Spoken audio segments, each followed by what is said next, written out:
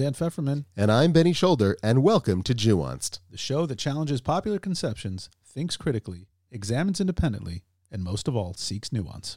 Each episode features a different guest. We'll dive into politics, foreign affairs, religion, science, tech, culture, and more connected to Israel and the Jewish world. No talking points, no script, no agenda. Just a deeper, nuanced understanding of the world around us. Join us as we explore, think, discuss, and perhaps most of all, listen. Nuanced. You know, like nuanced, but with a J? Yeah, they get it. Dude, let's just start.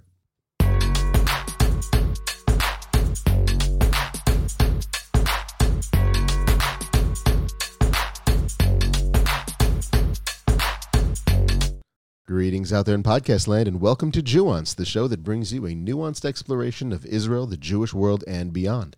I'm Benny Shoulder. I'm Dan Pfefferman. We are super excited for another great episode of Nuanced. Before we get going today, I'd like to give a shout out to our audience watching us on Facebook Live. Thanks for tuning in. And for those of you listening on Spotify, Stitcher, Apple Podcasts, and all the other podcast platforms, know that there is a live video version of the podcast, which you can check out weekly. It's available on our Facebook page, facebook.com/Nuanced Podcast. Check it out when we record or watch all our episodes on our YouTube channel, Nuanced Podcast, as well as our website. You guessed it, nuanced.com.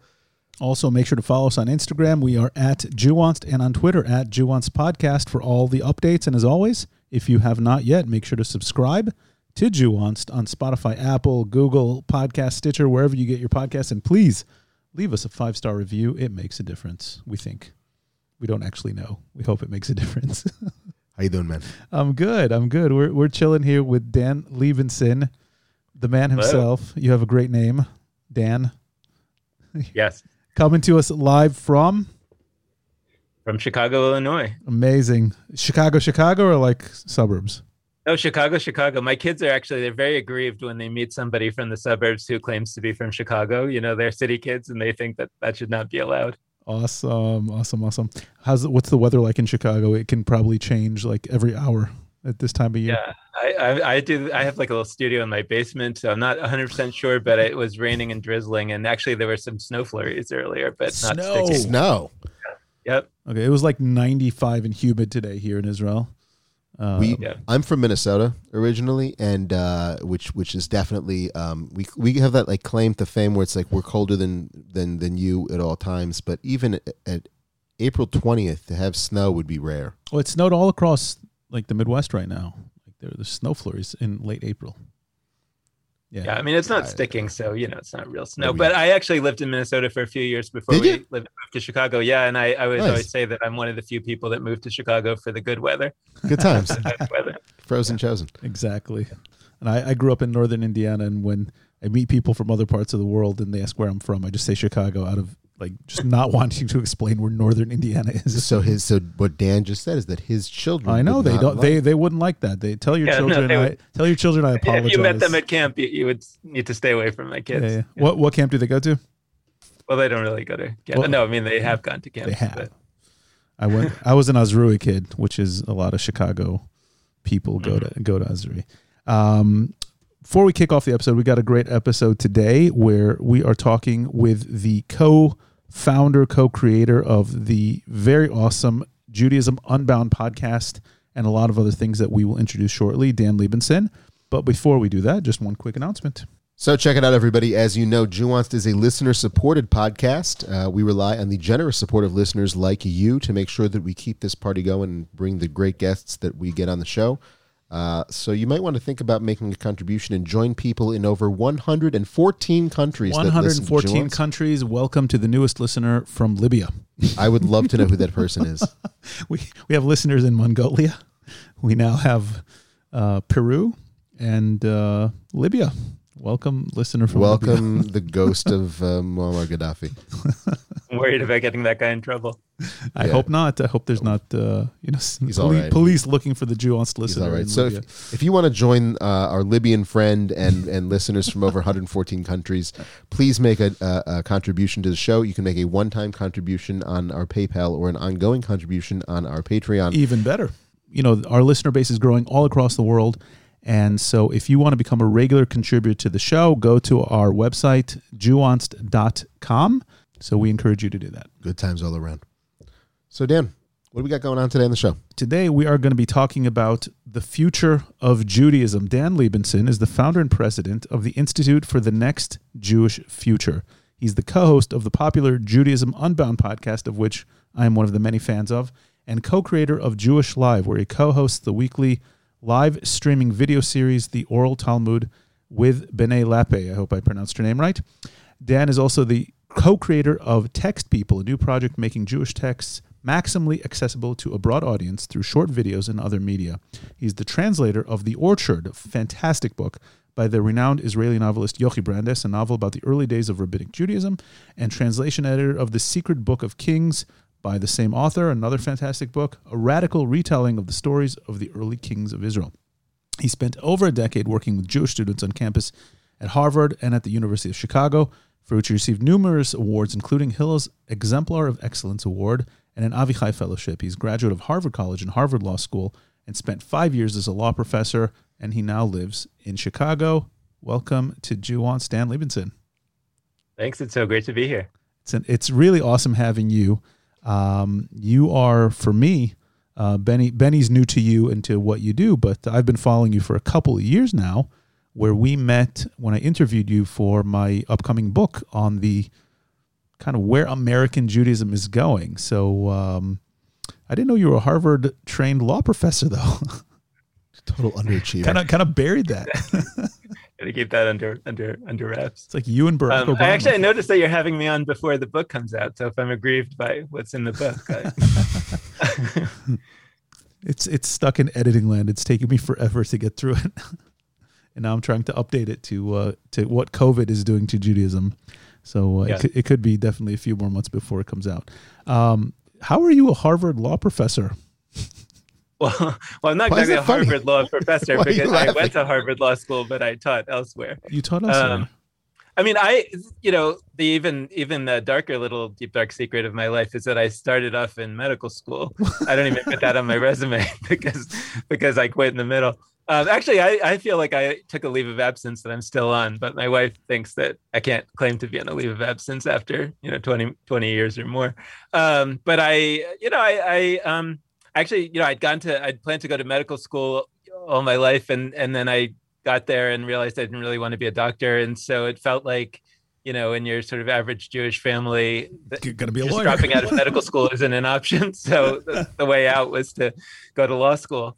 And then when I finished law school, I had never really intended to be a lawyer, so I didn't know what I wanted to do. So I figured teaching would be a good lifestyle, and I enjoyed that. But what I realized actually, and that's the connection to what I'm doing now, was that I didn't have a passion for it. And I was actually teaching at a Catholic law school for the last 3 years, and I was very excited. It's called the University of St. Thomas. That's why I lived in Minneapolis. We were talking about that earlier. Downtown, And I was very excited about the Catholic mission of the law school. Like, I thought it was interesting to have a religious interplay between religion and American law. And it was also dangerous, but there's interesting stuff going on there. And I was into it.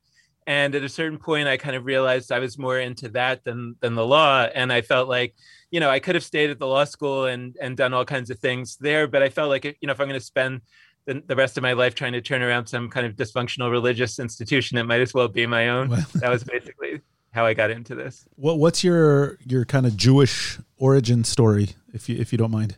Like, what's your upbringing? The way I tell it is my dad was a conservative rabbi in Long Island, New York, till I was 14. And then we made Aliyah and moved to Israel when I was 14. I didn't want to go.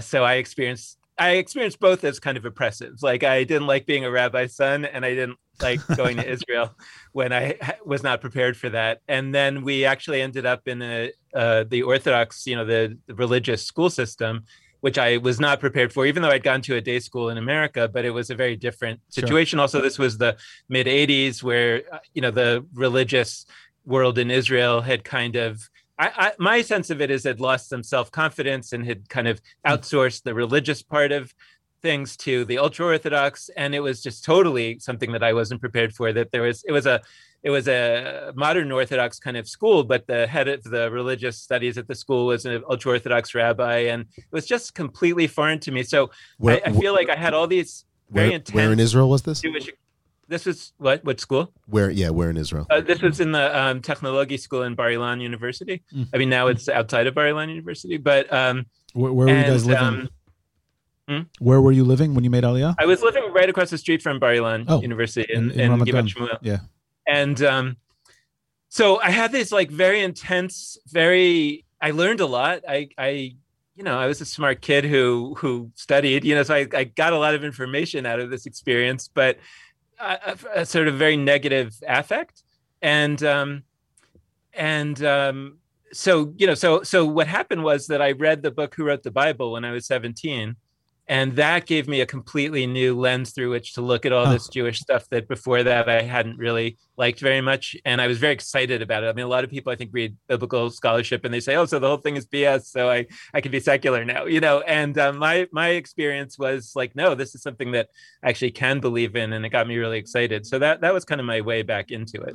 I want to get into that because I want to get into that I want to get through you and try to understand you a little bit more, because we've talked in a professional context of who you are now, but I've never, we've talked a few times, but I've never actually gotten to know you. And Benny, of course, is meeting you for the first time here. So, I definitely want to get to that, because you're doing a really interesting, I think you finished, but you did a really interesting series on your show about kind of biblical criticism and biblical scholarship. And I thought it was absolutely fascinating. And I listened to it as someone who is kind of more on the religious side, but it's still fascinating to me. And I think, I guess we'll get to this later, but what you and your co-host Lex get to a lot is it doesn't matter. It doesn't matter if who wrote it or if it was man-made or whatever. And I think that's something we can definitely jump into. But so you're saying you grew up a rabbi's son, a conservative rabbi's son in Israel.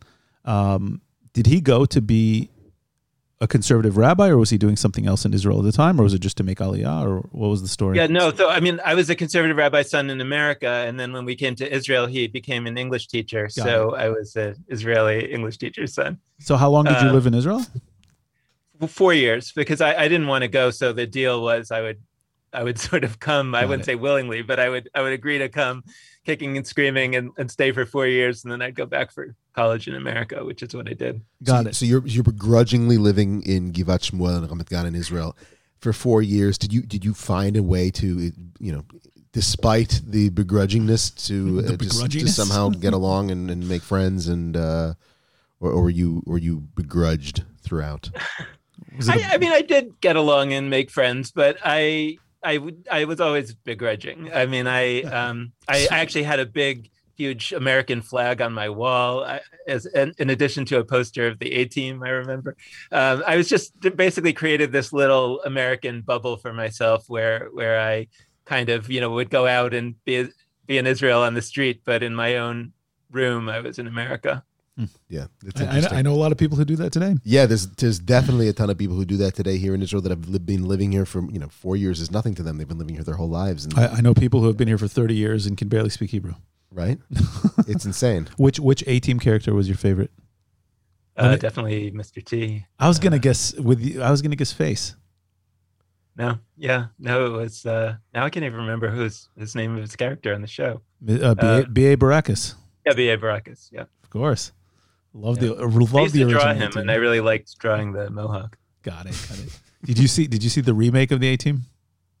I don't think I saw it. I know of it, but I don't think I saw fun. it. Because by that time, I mean, that's the interesting thing is like, I think about myself as a teenager and how patriotic I felt for America. And I still care a lot about America, but I mean, I wouldn't sort of have that same kind of level of patriotism. And same thing, like for me, I think what the A-Team represented was it was a symbol more than it was, that I loved the A-Team in particular. Yeah. So, as an adult, when the remake came out, I'm like, whatever. I had to watch it but it was one of those shows. I don't know if you ever watched it, but I didn't watch they would literally fire thousands of bullets from an automatic rifles and no one would ever get shot. Like no one would ever get shot in that show. Like they would just be able to kind of slowly run away and duck under the bullets. Right. It's funny. I was watching Jurassic 80s Park. TV. I was watching Jurassic Park the other day with my kids, and they have a Jurassic Park kids version. And it's like that. It's like the dinosaurs somehow never are able to eat any of the characters on the show. Yeah, right. In the original Jurassic Park, almost everyone gets everyone dies. So especially Samuel L. Jackson. So that answers one of our questions: where your Hebrew is good enough from to translate a book into English, I guess. Yeah. Right? Yeah, I mean, one of the things that I learned about translation, because the truth is that I did it. I mean, I'm an amateur. I mean, I don't have any training. One thing that I realized, though, in seeing what other translators were doing and how sometimes I wasn't happy with what other translators were doing, is that I think the most important thing in translation is to be fluent in the language that you're translating into. 100%. And you can kind of figure stuff, if you don't quite understand the first time when you read it in the original language, you can, especially now with Google Translate and all kinds of things, you can work through it and figure it out. So, I feel like my Hebrew is good enough. It's not necessarily perfect. I translate also from, I used to do both, but my English is far stronger than my Hebrew. And so my Hebrew translations are workable, but clunky. My English translations are a lot better. And yeah, you have to be fluent, like native language in the language you're translating into. Otherwise, you just miss, cultural things. That's amazing though that you did Yochi Brandis's book, because it's a fantastic book. I mean, it's such a wonderful story. How did you get involved with that? Well, it connects to these things that we're talking about. So I'm trying to remember exactly when this was, but I'm trying to remember if it was after we had started the podcast already. I don't think so. I think it was before we had started the podcast, but I was thinking about the same things that I'm still thinking about. And, in biblical criticism, academic study of the Bible, there's a lot of attention paid to the idea of the two kingdoms, the northern kingdom and the southern kingdom. And in the Bible, which is written by people living in the southern kingdom, the southern kingdom and its heroes, King David, for example, Solomon, they're seen as these great heroes, and the north is like, oh, they always did evil in the sight of God, and they deserve to be destroyed early, and all this terrible things about the north. So I'm gonna have to be annoying here and stop you and say, the Bible was written by the people in the Southern Kingdom. Oh, are we getting into the book you read that you mentioned? Because we're gonna have to get who wrote the Bible. Yeah, I mean, I'm not even talking about the Torah, because we can debate about the Torah and who wrote it. Even the rabbis there's no controversy in the Talmud that the other books of the Bible were written by human beings. And so I'm even talking about who wrote the Book of Kings and, just the Book of Samuel, and just sort of those histories. And I mean, I also believe that similar people wrote the Torah, but that they really have either an agenda, or it's true, that the South is the good kingdom that really took seriously God's commands, and the North was these, bunch of, trying to assimilate into the Assyrian Empire and all this kind of stuff. And it ultimately served them poorly because they got destroyed. And I think that stories are so powerful in terms of our ability to conceptualize possibility. Mm-hmm. And if our only stories are about this particular small kingdom, and that was like many mountain kingdoms are kind of fundamentalistic and extreme and all kinds of things like that, it has characteristics of mountain kingdoms, then if that's the only way to be Jewish, then it's kind of hard to imagine something else without somebody telling you, oh, that's not authentic or that's bad or whatever. So I remember talking to my sister about how I wish there was a novel about the Northern Kingdom, where the Northern Kingdom were the good guys. And we knew nice things about the Northern Kingdom, because then I could think to myself, well, like, maybe I come from the Northern Kingdom people, And she said, oh, there actually is a novel like that. It's just recently came out, and it's called Melachim Gimel by Yochi Brandis, which in English strictly would be the third book of Kings. We ended up titling it the Secret Book of Kings because of concern that Americans would say this is the third book of Kings. Well, I didn't read the first two, so I'm not going to buy the third one, right? I didn't see the first one. I didn't see the sequel. That was the genesis of it. And then I with Israel, it's different from, you can really write Stephen King an email and expect that he would write you back. But with Israeli stars, you can kind of send them an email and they'll write you back. And so I just sent Yochi Brandis an email and said, I'm kind of doing this stuff in America, and it's important to me that your story be available to American readers. Have you tried to get it translated? And the long and the short of it was we ended up working together to get it translated. That's awesome. Yeah, absolutely. For those of you who aren't aware, I have Melachim Gimel. I actually never read it because it's a project for me to read a book in Hebrew. But I read in the Orchard of Akiva, or Pardes Shel Akiva. I don't know what you called it in English. Yeah, it's the Orchard. The Orchard. And it's the first of all, the amount of scholarship she puts in to get what we know historically accurate. And then, it's just wonderful historical fiction that she fills in, right? And so she did one about kind of like a different take on the time of King David, if I'm not mistaken. Yeah, King David and Saul, and basically that period, and the period of Solomon and after Solomon. And she had, if I'm not mistaken, like, do all her books add kind of like a feminist perspective on these time periods? Yeah, they did. That had a feminist perspective, and definitely feminine voices, or voices of women. I just on the scholarship, I think it's really important to point out, because a lot of times people read her books and they think either she made something up or she made a mistake. And I would say 100% of the time, it's probably not true. I mean, probably she makes mistakes, so maybe it's 99.9% of the time. But if you read something in one of her books and say that's wrong or that's not from a source, it is from a source. Yeah. And she's done this incredible scholarship where she's found like these alternative tellings in the Bible or in the Talmud. There's even one in the Orchard where which is about the life of Rabbi Akiva and his the early rabbis. Yeah. And there's this famous story, about the 4 rabbis who go into a pardes, whatever that means exactly, an orchard. It's translated as an orchard, but maybe it means something a little different, but a mystical experience. Right. And there's in the story that the Talmud, the Babylonian Talmud tells, one of the characters, Ben Zoma, goes mad and Ben Azai dies. Right. And in her book, The Orchard, Ben Azai goes mad and Ben Zoma dies. So all these people are always coming to me and saying, like, oh, she made a terrible mistake. She reversed the characters. And I say, like, no. That version of the story is in the Jerusalem Talmud, which is older than the Babylonian Talmud. So you think that she's made a mistake. It's actually potentially the Babylonian Talmud that's made a mistake. And, it's just like there's something like that for everything where you kind of are skeptical of her books. It's incredible. I heard her give a lecture here in Rehovot, actually. It was on, I forget when it was, a few years back, right when The Orchard came out in Hebrew. And she gave a lecture together with Rabbi Benny Lau, who's a very noted historian and rabbi. And he was basically saying, the scholarship she put in, and I think she based a lot of her stuff on his scholarship also, because he's, written volumes on those periods. So you come back from Israel, you go to college.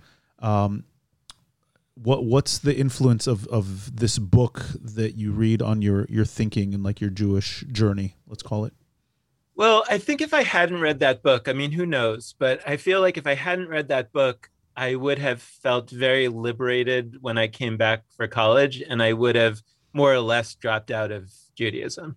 I mean, who knows what would have happened? It's not like I plan to convert to another religion or anything, but like I would have been like just not particularly interested. I would have felt it was a relief to get away from that sort of oppressive Jewish experience that I felt that I had. Were your parents are they still in Israel at this point?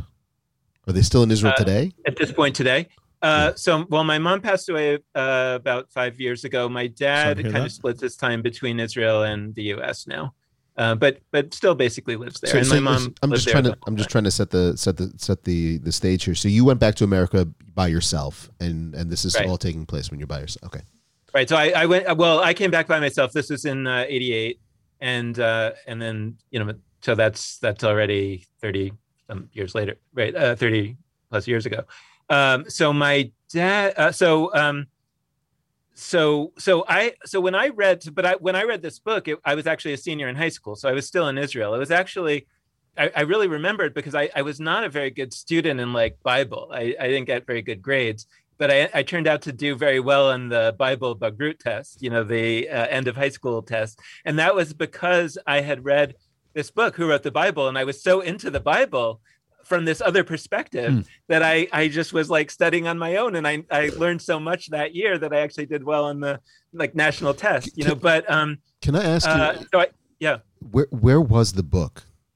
Where did you find the book? Somehow my dad, somebody had lent it to my dad, like somebody from the synagogue had lent it to my dad. Like my dad was not particularly wasn't and isn't particularly conservative religiously. Like he was very open. I mean, our family practice was more traditional than mine is now, or than I would choose. But there wasn't a sense that there were any ideas that were forbidden. It was just that, and it was hard to get English books in Israel at that time. So somehow this book ended up in my dad's hands. I think somebody in the synagogue lent it to him, and I don't remember if he suggested that I read it or it was just lying around the house and I opened it up and started reading it, and I just was swept into it. So you couldn't put it down, basically. I couldn't put it down, and not only that, and at the time I remember writing like a 12-page handwritten letter to the author where I was actually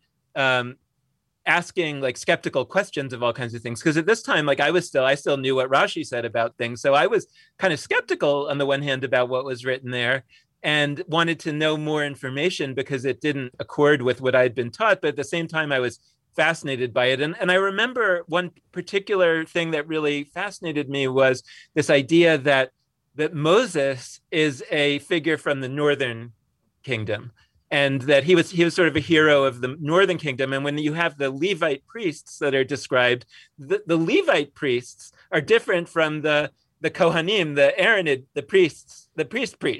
And the Levite priests were the priests of the north, and the Kohanim, were the priests of the south. And Aaron was the hero of the priests of the south, and Moses was the hero of the priests of the north. And there's all kinds of evidence in the Bible and in the Torah of that, once you sort of know what you're looking for. And the upshot of it, of course, is that Moses and Aaron weren't really brothers. That they were two different heroes from two different traditions, that when those two groups merged at a later point, they had to weave together their traditions. They said, okay, well, we'll make them into brothers. And I thought that was the most incredible, awesome thing that I had ever heard. That was so exciting to me and I wasn't like, this is so BS. I was like, this is so awesome. Like, we actually have a history that is different from what I learned, but it's real, and this is maybe like what really happened. And so instead of being not a believer, right, instead of defining myself negatively as not a believer, I was able to define myself positively as a believer in this historical perspective. And that just changed everything for me. That made me interested in everything that I had been uninterested in before. So I love two things out of that I love more than anything else, which is that one, that if that person had not lent that book or given that book to your father and you had not found it in the house on that day, and let's for a second imagine that scene that you went into the house and you saw a book lying, I don't know where it was, on the table, or sometimes in the bathroom, God knows, or like, it's like, oh, I'll pick this up and read it, and it literally changed the course of your life. Yeah. And we read so many things, and then you have a wall of books, you're ensconced in your academic book, and the only one that I see sticking out is Tour Israel, because I work in Israeli tourism, and I love that you have the book. It's actually a game that my father designed. Terrific, and it changes your life, and that's so crazy, because it's literally like every single day there's opportunities that we have that we could get into something, or we make a choice, and we have no idea where it might go. And here there was something that could have been so benign, but it turned out to be so profound that it gave you a complete and total course correction in many ways. And the other thing is that, literally what you just said, which is that in the context of the story or how things have been recorded or written, there is a truth. The truth is there. We don't know what it is. You can choose to believe one thing or the other, but there is something that actually happened. And I'm a constant seeker of these sorts of things myself, and it's always fascinating to me to think, like, there were these people that were in tribal contexts or tribal societies, and they, for whatever reason, decided to write down their narratives and to write down their stories. And I don't know if they really could have ever conceived where it would go in terms of fast forward several thousand years, there'll be this thing called the Jewish people, and all these tremendous events would have happened to them, like Christianity and Islam. Spin-offs and Islam. It's like it's like the guy was probably just trying to record the story, because it's like, all right, this is what I do. We have to write the history down, and then like it became this thing. But the truth is that something happened, and we've been in this eternal quest to try to discover what that might have been, and it's really led to some conflicts throughout time. I mean, to say the least. And I like your take on it. I like that instead of turning you off to say this is BS, this is all crap, you're all believing in nonsense. It's like, well, wait, let's try to get really passionate about what actually happened and start out on a quest. Take us more on your quest until we get to the launch of Judaism Unbound and kind of the Jewish future that you're dealing with now, and then I want to get back to a discussion on these actual points also. Yeah. Well, I never imagined doing this professionally. I mean, the truth is I should have, but it was such a foreign idea to me, especially since I was still kind of trying to get away from something. It just didn't occur to me that I would want to do this. So, for example, it didn't occur to me really to consider majoring in Near Eastern studies in college, even though, like, in retrospect, and at the time I was already interested. I was auditing classes, but it didn't occur to me to like major in it because I knew I was going to be a doctor. You so wanted to please kind of Jewish doctor. Yeah, it just never. So the idea that I would sort of do something like this professionally never crossed my mind until much, much later. I did get involved in Hillel in college because I found it to be a very a kind of pluralistic space, which I had never experienced before. I now have feelings about the limitations of its pluralism, but at the time it was very exciting to me to be in a place where all the different denominations could be, and there wasn't a sense that one was right and the others were wrong. I mean, some people thought that, but there wasn't that sense in the space. And so it was very exciting to me, and I became the president of the Hillel in undergrad and everything. So that was a big part of my life as kind of a hobby, but it never seemed like anything I would do professionally. And so then, I went on that odyssey from medical school to law school to being a law professor. So I at a certain point, actually this is another one of those like little but for stories, Benny, like that somebody called my wife who had been involved.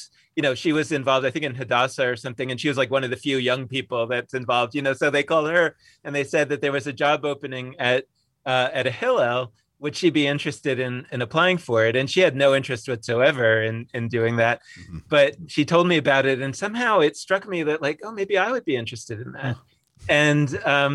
And that then I just, I don't remember the details anymore, but like my head started churning, and eventually I didn't go to that Hillel, but that was the genesis of feeling like, I reached a point in my life where I think I was in my mid-30s, and I was like, well, I guess I could get the job. I mean, I had, like 10 years before, I wouldn't have been able to be hired as a Hillel director. So I reached a point where like I had enough paper qualifications that I could actually get the job. And I felt like, that's and the truth is that because I had lived in Israel in my teenage years, I didn't know a whole lot about the American Jewish community. Mm-hmm. And so my only American Jewish experience as an adult had been through Hillel. And so at the point at which I said, like, I want to do something Jewish, it would be more meaningful to me as a career, Hillel almost felt like the only option because I didn't know anything else. Because that's what you knew, yeah. And that was the genesis. So then I came to the University of Chicago Hillel at that time. And then the path to what I'm doing now is basically that, I always came to Hillel and to the Jewish world saying, like, I had the accidental benefit to have this set of experiences where I didn't like Judaism as it tended to be expressed in general, but I had this optimistic sense that it could be otherwise. And so I came into Hillel to be like a turnaround person, to say like, oh, let's do it differently. And we were very successful. And what does that mean? So what did you do differently? What are some things that you didn't connect with that then you proposed something new? Because most of the time people, especially at that age, I guess in all ages, people say like, I don't like this. I'm just going to stop going. Right. As opposed to, I don't like this. I'm going to create something new. Right. Some of the things that we did then are pretty standard in Hillel's now. Some of them were things that Hillel International was doing and that we sort of jumped on. Some of them were things that we created. But a key part of it was to sort of push Hillel out of a building and to say the building is not Hillel. That Hillel is not a place. Hillel is an entity that pushes outward, and that it was really more about connecting with each and every individual Jewish student and offering them a path that was right for them, as opposed to feeling like you have to come into this communal space and kind of put your identity on hold if it doesn't quite accord. And there are pros and cons to both, but we were able to reach much, much higher numbers of students in a more profound way by pushing out.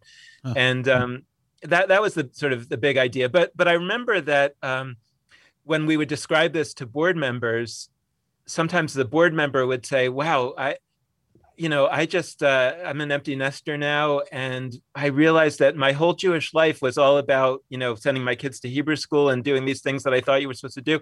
And now I realized that I wasn't really getting anything out of it.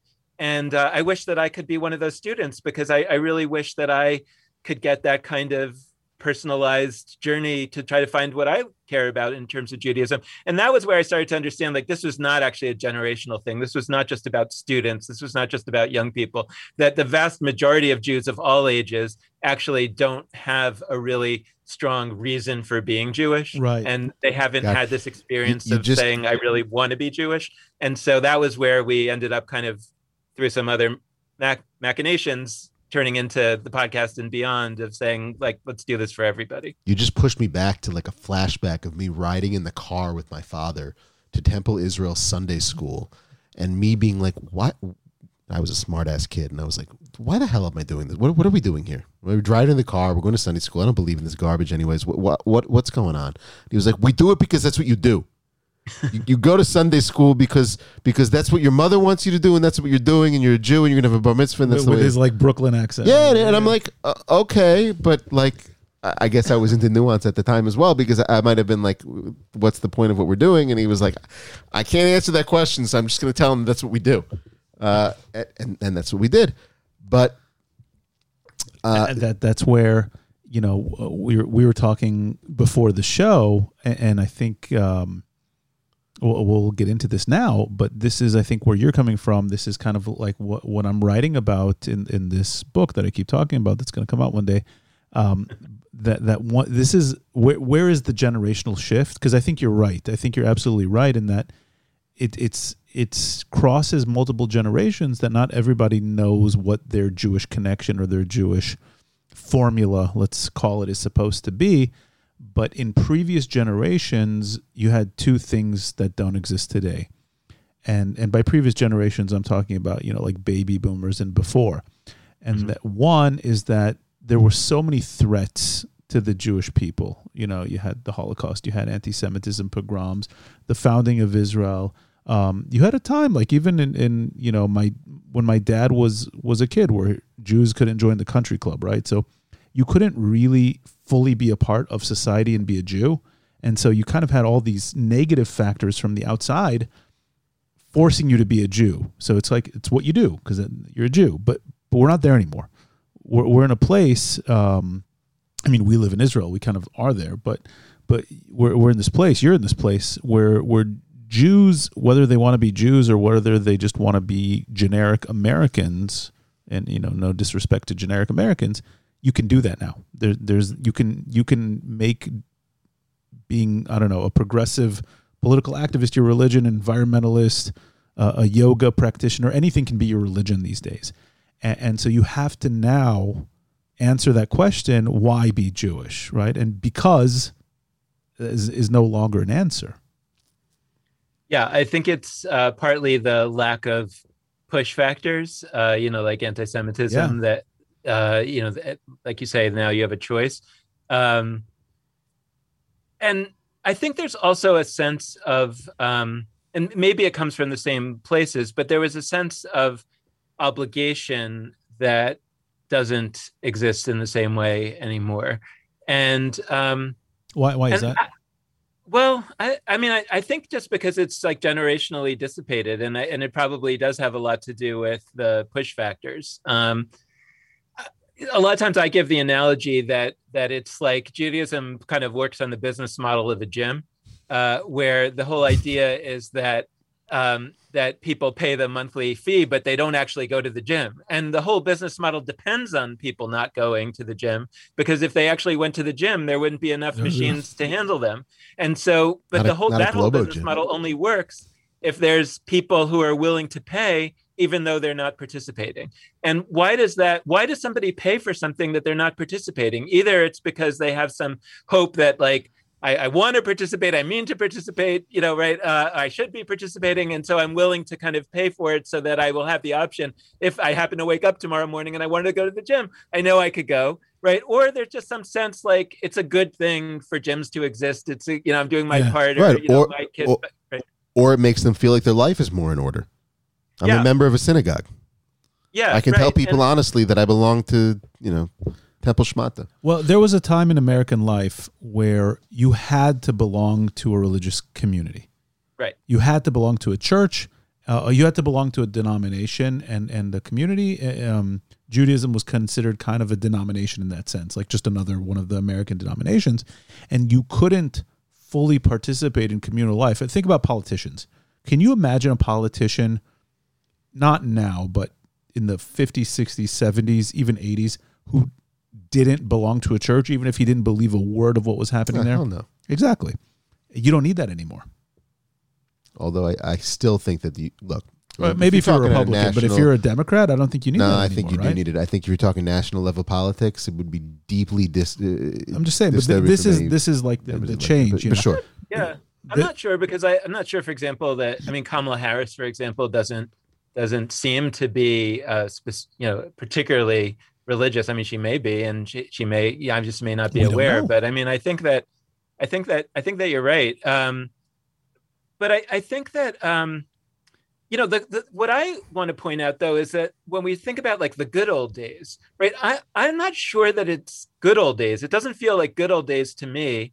That there was this time where people were willing to pay the synagogue dues, but they never wanted to go to synagogue. Like that doesn't feel like a good Judaism to me. That feels like a Judaism that's surviving because of their willingness to do that. But it doesn't. But why should it survive? Like, what's good about it? Mm-hmm. And if it was so good, then why wouldn't people want to participate? Right. So I think that instead of looking back and saying there was a great time and something has been lost, I actually think that it's good that it's been lost. Because that puts the pressure on Judaism to make the case for itself. And if it can't make the case for itself, then why should it really continue? That's the question. And, and people can answer that question. I mean, I'm not saying that all the answers to that question are bad, but I'm saying that at least we should be honest about how we're answering that question. I think for people, if they want to say, well, the reason is because we've been around for so long, we don't want to be the last, I'm like, why? That doesn't move me. What moves me is like, this makes my life better. Yeah. This is going to help me make the world a better place. And I think that if we look really seriously at Judaism, I think we might be right to say it's been falling down on the job, or it certainly hasn't been making it's been very, how should we say this? It's been very oriented towards looking back in many of the ways that it's been, if we're talking about, what do you call it? A push and pull factors? Yeah, the push and pull factors of like guilting people as to this is what was done in the past, so we need to continue it because there's a tradition and, you must do this because the Jewish people were, have this threat or the other. By the way, for me, that works. It works for many people. For me, to say, my cousins suffered in the Holocaust, so, and couldn't do this, I'm going to do this for their memory. Like that, for me personally, but that's a thing. But you are not, and here we'll get into like, if we're talking about cultural or societal traits of younger generations of people, and particularly millennials and whatever the one is that comes after it, I think it's Gen Z or something like that. Gen Y.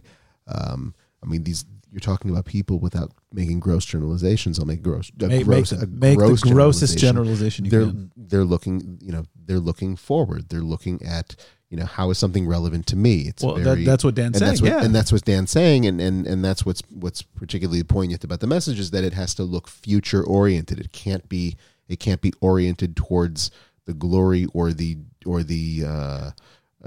destruction or something that happened in the past. I will point out two things. First, when I made Aliyah, a lot of that pressure came off me because I said, you know what? Like, okay. And I think you see this with a lot of people who become less observant of tradition. Even you, right? When you made Aliyah, you were a lot more observant in the States. It takes it off. It takes it away in that. Because you're like, I'm part of the Jewish story now. I don't need to because preserve the traditions, outside, right?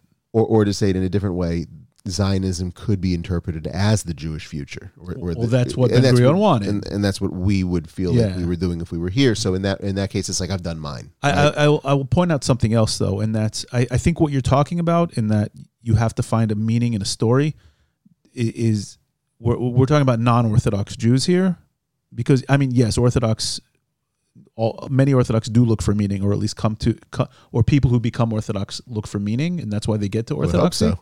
No, I did, but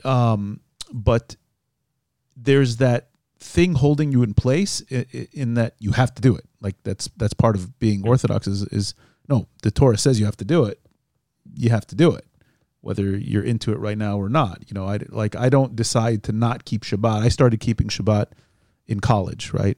I grew up in a Reform house. I started keeping Shabbat and kosher and doing more in college.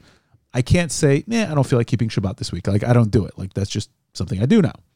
But so I think we kind of got to put that aside. And now you're talking about basically the rest of the Jews. And now, I think that's right. I mean, the one thing that I would say about what you said earlier, Dan, is that I don't have a problem at all. I mean, I'm not judging. I don't have a problem with people who say, I actually am inspired by that idea that my family died in the Holocaust, so I want to make sure to not drop these things. I just want to point out that there are not enough people who think that way to sustain the number of institutions that we have. And the way that those institutions have been sustained, operating on basically a mission that sounds something like that, is that people have been willing to pay for those institutions, even though they are not actually moved by that mission, or not moved in the same way. And that's what's ending. And so I think that if we just have fewer of those institutions, that would be fine. Like I want people like you to have a really rich Jewish experience. I just think we can't have as many as we have now, because they're being sort of cross-subsidized by the people like me who are not going to pay for that anymore. So that's number one. And then on the Orthodox thing, I would just point out that Orthodox Judaism, for the most part, I mean, Chabad is sort of an exception. Some of the ultra-Orthodox are an exception, right? But basically operates on an entirely different business model, right? Because in the Orthodox business model, and I hope that's just an analogy, that's partly, I don't want to offend people with the language, offend but away. The business model of Orthodoxy is exactly what I'm talking about, that everybody who's paying does participate. Yeah. And that is a good business model. That is an admirable business model, in my opinion. Now, some elements of Orthodoxy are problematic because, for example, ultra-Orthodoxy often makes it hard to leave, and that's a negative if people really aren't free to leave if they want to, but that's another story. It works on the business level. Yeah. It seems like what we're getting at is that there's this business called Judaism, and you have to have something that gives you the pull to be a part of it. So in the case of Orthodoxy and practitioners of Orthodox Judaism, it's more of a duty bound. There's a belief in the Torah. I'm bound to Hashem.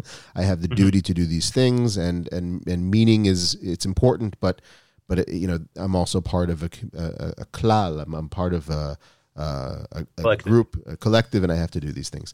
And in the past, for American Jews, it was often a duty bound to the past and to commemorate the past and to commemorate the community or the cohesion that the community was going through because of external forces upon it. And in Europe in the past, if we're talking about pre-Enlightenment, we're talking about people that also were probably duty bound. You didn't have a choice. So you didn't have a choice. And now we're faced with this thing where it's like you have to have a choice. And I think that, and there's a question here, which is that at some point in time, I think for a multitude of non-Orthodox Jews in the States, and I'd like to have your opinion on this, it seemed like progressive politics it became the duty in many ways, that it was less, how should I say this without putting my foot in my mouth? It became... Take your shoe off first. No, it seems sometimes that it's like... It seems like we're trying to, and I see this with a lot of synagogues that might come to Israel. I see it in the programming that I have to find and discover. It seems like there's a particular politics that has, in many cases, in a secular world, become like a religion in its adherence to it. So if we're not dismantling the organization the organizations of Judaism, and we have to adapt them to fit its narratives in many ways. And sometimes I see that the agendas in synagogues are becoming less about Judaism as they are more towards how is Judaism fitting into the mold of American progressive politics. And that is an unorganized thought if I've ever had one. But but you're there, so who am I to comment on it? I'd like to hear your well, I mean, I would frame it a slightly different way and then see if this brings us to a different place, which is that I think that people who are attracted to progressive politics are attracted to progressive politics because it activates their moral sense of what's good and what's right, what's good for them, or what kind of life they want to live. To me, I mean, I could speak at least for a progressive of one, yes. That I feel like my politics is not a fad. It's not because it makes me look cool. It's because I really feel that, for example, I often tell this story that my dad was very active in the 60s in the civil rights movement.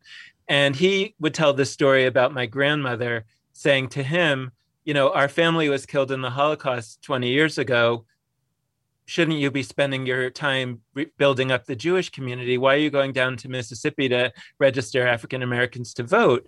And he said to her, Ima, if you don't understand that I'm going to Mississippi because our family was killed in the Holocaust, then I'm not really sure how to explain it, and that my understanding, so, and it's not because our family was killed in the Holocaust only, it's because America took us in, and so in other words, if I want that America that took us in when we were in a bad way, and America didn't, and when we complain about America didn't take in enough Jews during the Holocaust. If we want to be serious about that, that's not just saying that America should take in more Jews. That's saying that what makes America America in our ideal is that it takes in people who need it. And so what that means is that when my people are doing okay, that I have to shift my moral sensibility to make sure that the America that I'm now sort of central in is giving to these other people what it gave to my family. And that for me, like that, I get goosebumps about that story. I'm not like that, another.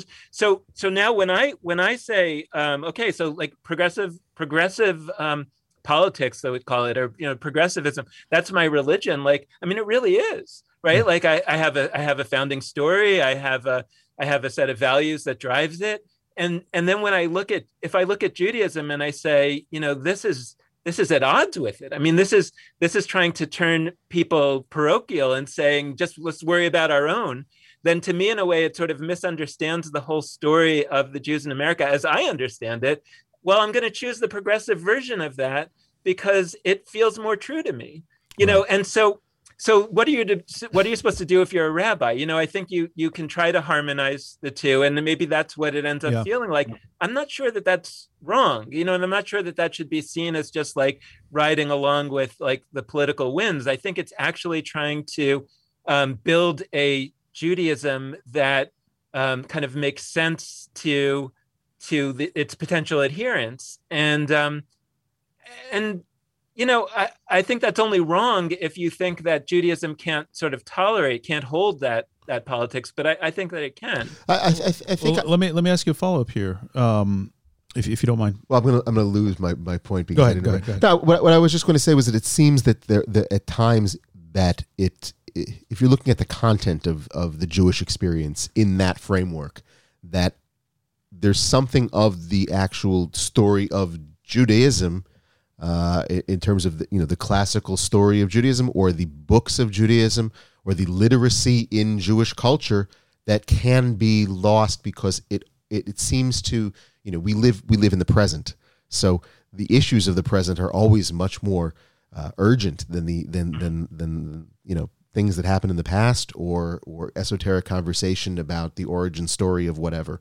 So it to me, and I live in a Jewish country, so I'm looking from afar in it completely, it's ensconced in Jewish stuff at the former my former country, and it's like I I hope that there's some sort of and I'm saying this as a secular Jew, I hope that there is emphasis also being given by rabbis and Jewish community leaders to also create literate Jews. And if that means literate progressive Jews, terrific. Then they should be literate progressive Jews. They should understand the Jewish context of their identity as well, and not only come together and say we're a group of ethnic Jews that are also progressive, but progressivism is our religion. I think so, because at that case, why is the synagogue even existing?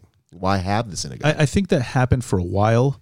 I think, if you study the history of American Judaism, which, especially the American Reform Judaism, it was originally an attempt. I say this. It was kind of like Protestant Judaism, and I'm not saying this is a criticism. Saying this is an observation of original Reform Judaism from the 1800s and the early 1900s. Even when you and I grew up, I think, Dan, you're a little bit older than us. When I grew up, the Jewish factor, certainly the Jewish text factor, if you're talking about Torah, I didn't know anything of Gemara when I grew up, and I went to Sunday school every week, and we went to shul a couple times a month. We were very active in our Reform community. It was very light on Judaism as we know it today. What I'm noticing in my research, first of all, a lot of what you would call progressive or liberal Jewish communities are making a return to Jewish text. And I think what's interesting to me is the kind of projects and the kind of world that you seem to be involved in, Dan, through your podcast or through this kind of ecosystem of innovative and very progressive Jewish communities, is that I think what you're saying, Benny, is something that used to exist, and that it would be Jews getting together doing politically progressive things because that's their impetus, that's their moral impetus. And again, I'm not saying this as a criticism. Today, I'm looking at places like, I don't know, Noah Kushner at Kitchen or Amichai Lau in Lab Shul and in your neck of the woods, Mishkan. And I'm seeing places that are very deeply connecting it to Jewish text, or B'nai, the kind of things that B'nai's doing that you have the show with her. Really, really deeply connecting to Jewish text in a way that I don't think existed for people who weren't Orthodox, maybe conservadox 30 years ago. And now it exists. And now people are taking those very progressive inclinations and combining it with very deep Judaism. And this is like one of the really new and exciting things that I'm watching. And I'm watching it from the side because I'm not an especially progressive person. But I'm watching it from the side and I'm saying this is absolutely fascinating. This is something that didn't exist when we were kids in America. The question that I always ask you, and I'll ask Dan, is how much is that what we would say in Hebrew chod hachanit, the tip of the spear, and how much does that have the potential to become normative in the younger generation of Jews as we go into the next 20, 30, 40 years? It's great questions. I mean, I just want to say one thing about, Jewish text. I love Jewish text and I'm a text guy, but I want to be careful not to overprivilege Jewish text. B'nai and I have been talking a lot about lately the idea of the oral Torah, and there's this tradition, right, that the rabbis, make up, but that there was two Torahs given at Mount Sinai, the written Torah and the oral Torah. And lately I've been thinking actually, no, there was only one Torah given at Sinai. It was only the oral Torah. And the question, and over time, parts of it have been written down, some earlier rather than later. And so the things that have been written down earlier aren't necessarily more important than the things that got written down later.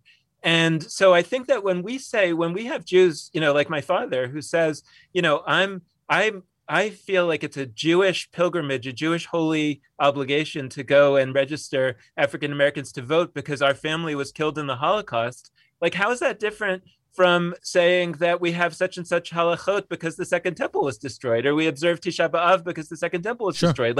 Judaism is based on history as much as it's based on text. And so the idea that we should take seriously our more recent history as just as strong of a Jewish basis for doing something, I think is actually very, very traditional. So I don't want to just say that if Sharon Brous cites a Jewish text, it's the only legitimate citation for a social justice work by her congregation. So that's just a piece of that.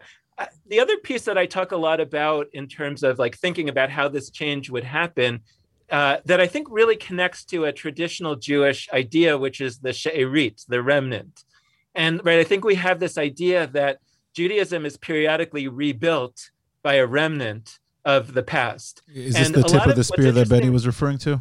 Yeah, the tip of the spear. So in a way, like, I think that especially in the Jewish funding world, there's this implicit understanding that if this is all going to work, then the way this is going to work is we're going to somehow stop, quote, assimilation, and we're going to hold on to all the Jews, and they're going to stop drifting away. We're going to hold on to all of them, and then hopefully we'll somehow add a few. Well, I mean, okay, like, first of all, I don't think that's really going to work. And second of all, so that means Judaism is more or less like stuck at, 14 million for the rest of history while the rest of the world's population is exploding. Like, I don't know, it doesn't sound so exciting to me. Whereas there's another philosophy of, how change happens called disruptive innovation or nonlinear innovation.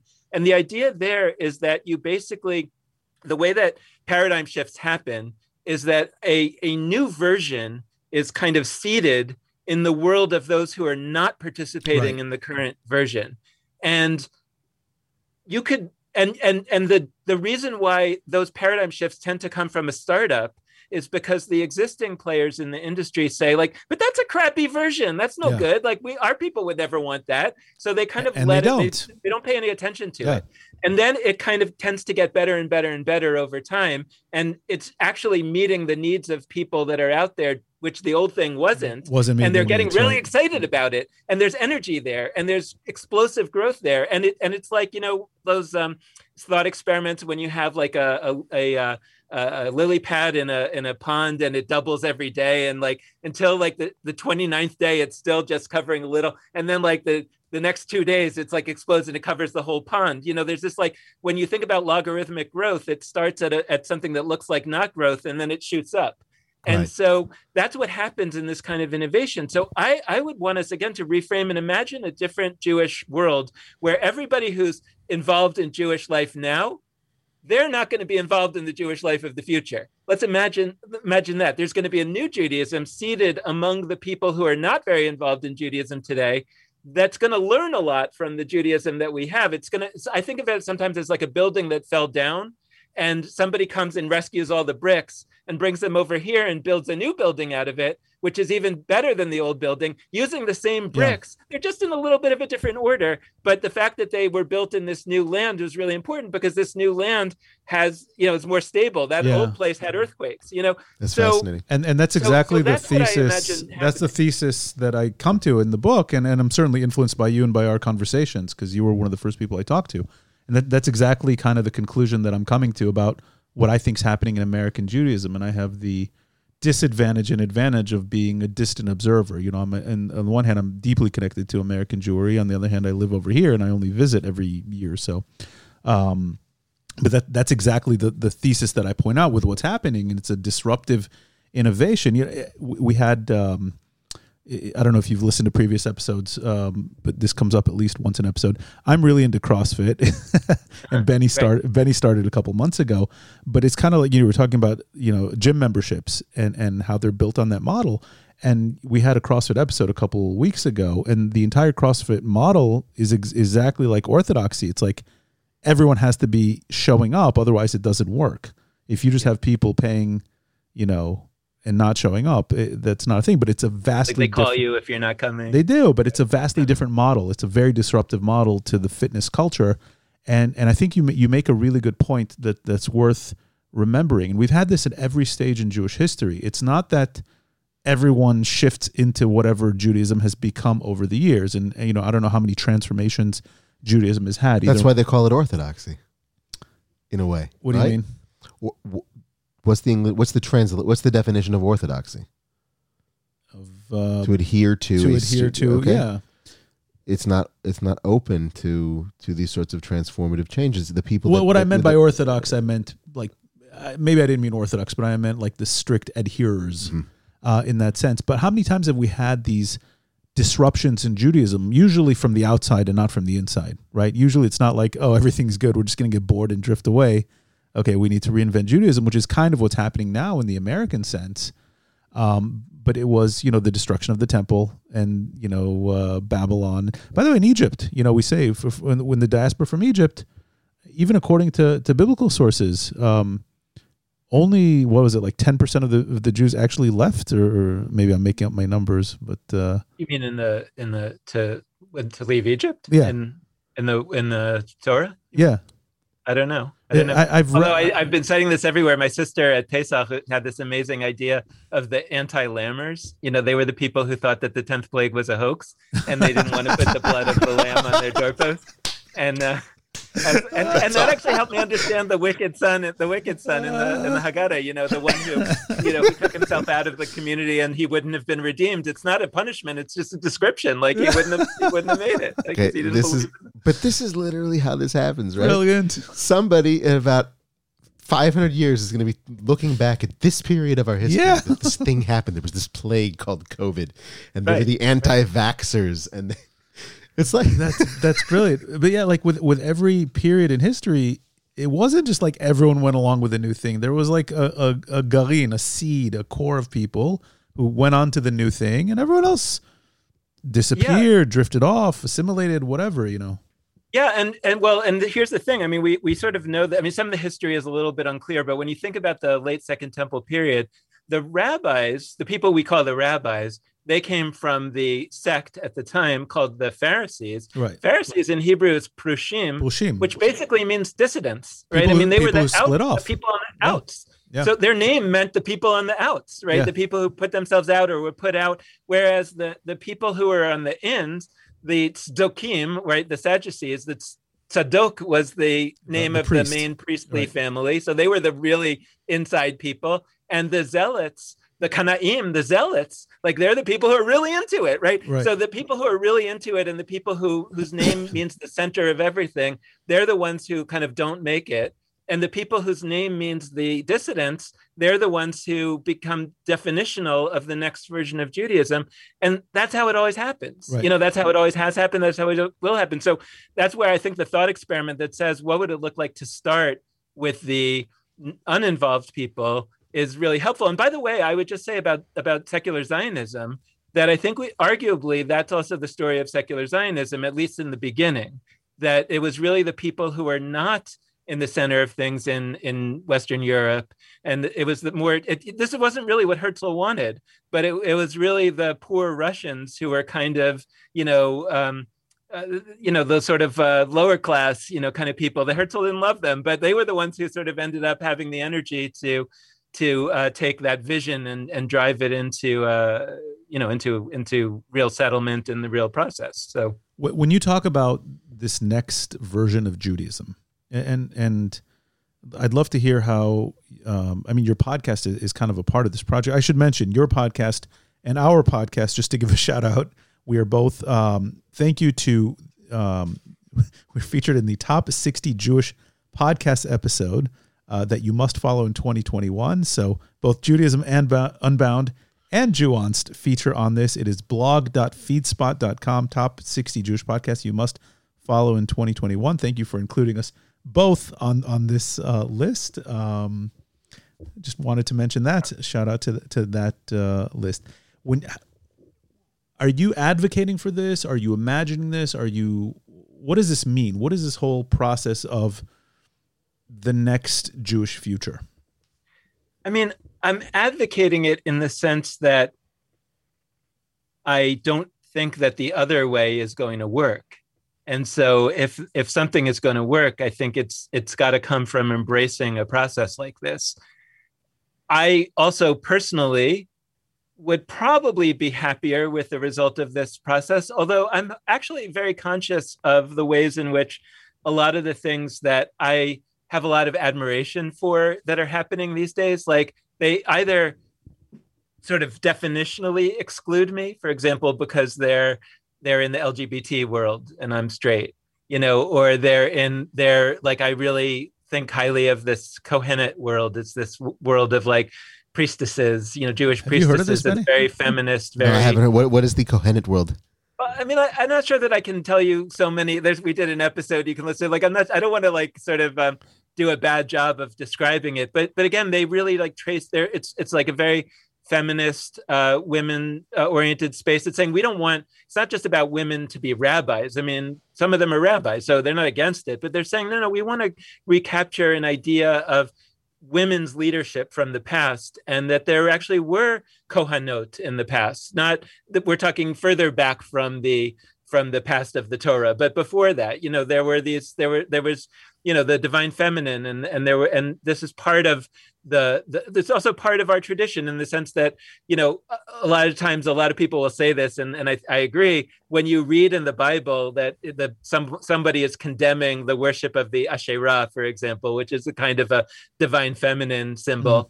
Well, that means a lot of people were worshiping the Asherah, because otherwise, why would they have wasted time telling people to stop doing that? Yeah, right. And so that means that that's part of our tradition. Now, it's not the part of our tradition that the elites in power approved of, but hey, I'm not an elite in power. So it's actually probably more like the people like me were the ones worshiping the Asherah. So why should I be going along with what the elites in power wanted, instead of sort of recognizing that there's this counter tradition that's been suppressed? So, it's sort of part of that world.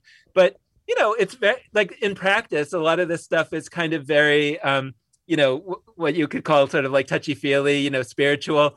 And I'm a very like intellectual, book reading kind of person. So if it turns out that the Judaism of the future is dominated by, Kohanot and the LGBT world, I'm not sure at the end of the day that it's going to be like where I feel like I'm most, religiously comfortable. But I would be very excited about it, because it would be breathing new life into Judaism. And that's okay, that maybe at the end of the day, it's not what I would design if I were the designer, because it probably, and this is kind of what I was trying to say to Dan earlier, like if I was designing a Judaism that would work the best for me, it probably wouldn't work that well for so many people, because I'm very conscious of how I'm an oddball, so. It makes me think, it's like, how awesome would it be if you had a time machine and you could go back to the time of that and see what it was really like. I think what were people going on? Yeah. And then look at the entire course of history up until now and say, wow, we were worshiping in ways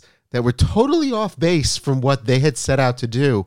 And do you think that, and to kind of extrapolate this onto the point of going towards the future, do you think that Jewish future will, if they had a time machine, come back to us and find that they were doing what we had set them off to do? Or do you think it will look so dramatically different from what we can understand today that it would be as far removed from reality as we might be from our distant ancestors? There's this wonderful story in the Talmud that's about this, where basically Moses is on Mount Sinai, and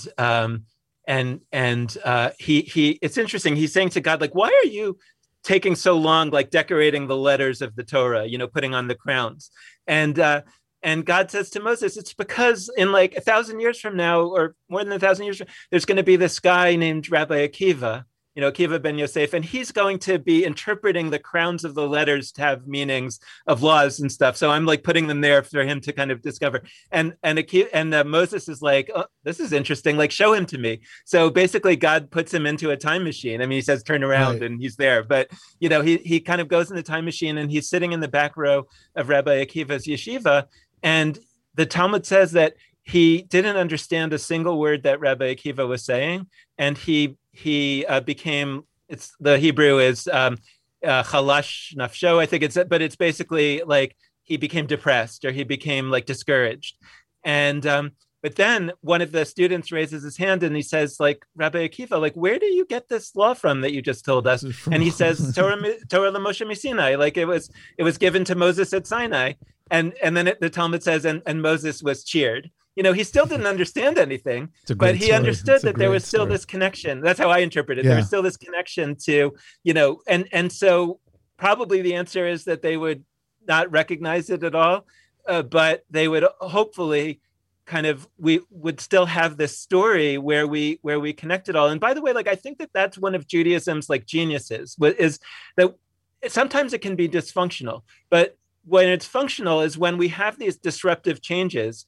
It tends to be that somebody comes along later and tells a story that ties them all together. So the idea that the oral Talmud was given at Sinai, for example, is a brilliant way to say, hey, we have these two completely different kinds of Judaism here, rabbinic and biblical. Yeah, how do we tie them together? There's a direct line. They were both given at Sinai. Yeah. So I think that if we have this new version of Judaism in the future, probably the definitional thing about whether it really will be Judaism or not, and by the way, you can say this about why Christianity is not Judaism, is because like that story wasn't told that way. The Christians told the story of continuity, but it was a different story of continuity.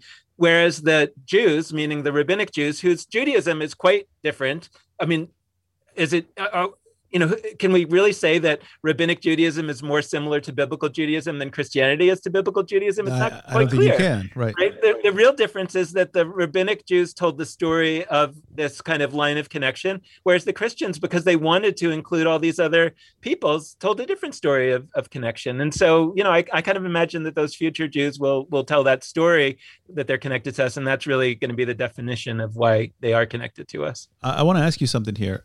But before I do, Benny, you mentioned earlier, you kind of brought up this whole thing about, we talked about progressivism and Judaism, and you can take it in a conservative direction too. I mean, and it's kind of what you're saying. It can be interpreted for whatever we want. It's vague enough. So if you want to pull progressive politics out of Torah and out of Jewish text, you can do it. Help the downtrodden, help the orphan and the widow, and you were once strangers. And that's a very American kind of progressive Jewish message. Or if you want to pull the tribalistic, God gave us this mission and et cetera, you can pull that out of it. So it's really wherever you want to take it, you can, and it's there. Sure. It's there to do that. And I don't think, this is kind of an argument I often have with much more conservative friends here in Israel, most of them who tend to be, Orthodox. And it's like that Judaism, I don't think is any less authentic than what they're doing. Maybe I personally don't always go with it, but it's not any less authentic. It's, that's Jewish and that's Jewish, and you can pull it for whatever you want. Are they willing to hear that? No, no. I saw in the news. So I don't know if you I don't know how. I assume you follow Israel news, but I don't know. On number 4 on the labor list is Rabbi Gilad Kariv. Nice guy, very nice guy, very sharp guy. Formerly, up until about a month ago, the head of the Israeli Reform Jewish movement, and I have a very good relationship with him from when I wrote the book on Reform and Conservative Judaism in Israel, and we've kept in touch. And it's a great achievement for him personally and for pluralistic Judaism in Israel. They showed something on the news where he met with a leading Haredi thinker / academic. I want to say Moshe Halbertal. Halbertal, I think it's Moshe, but he's considered a Haredi intellectual here. Oh, he's not Haredi. Maybe it's somebody else. Anyway. This person was definitely Haredi, whoever he met with. And they met for a conversation. And at least the clips they showed on the news, the Haredi world cannot accept liberal interpretations of Judaism. Like 100% can't accept them as it's worse than Christianity. It's worse than secularism. It's Deshanda. Yeah. But no, they can't. They definitely can't accept that. I mean, the thing for me, as trained as a biologist, is in my previous life, is that there. What aren't you? Are you a culinary? What? Are you also a Culinary Institute of America trained chef? No, but I mean, I did take biology. I majored in biology because I was going to medical school. Oh, right, but like, there's this idea of the founder's effect, right? Which is that a lot of times, like an animal population, when you look at evolution, you'll say, well, why did it evolve this way? And sometimes there's a explanation, but sometimes it's just because the bird that happened to float along to this island happened to have that quality. Yeah. And so I think that when you look at these moments of Jewish transition, sometimes the question is like, which group made it, and which founder's effect therefore took hold. So if you think about like the Pharisees or the rabbis, versus the Dead Sea Scrolls people, they were very different. Is the reason why the rabbis made it and the Dead Sea Scrolls didn't, is that because their version of Judaism was more accurate or authentic than the other, or is it just because the Dead Sea Scroll people seem to not have they had one of those traditions, it seems like, where they didn't actually have sex, so they didn't have any babies. Yeah. So that was the reason, but so true. But I think that when we look at like ultra-Orthodox Judaism, I mean, like, famously the Khatam Sofer, the founder of ultra-Orthodox Judaism, says, Kol Chadash Asur Me'at Torah, like everything new is forbidden by the Torah. Well, that itself was an innovation. The Torah doesn't say anything. And where it says that Chadash is not allowed, that's actually, Chadash is a kind of a grain. It's like that. It's an agricultural idea that says that you're not supposed to eat Chadash. You're not supposed to eat the newest grain. You're supposed to like sacrifice that or whatever.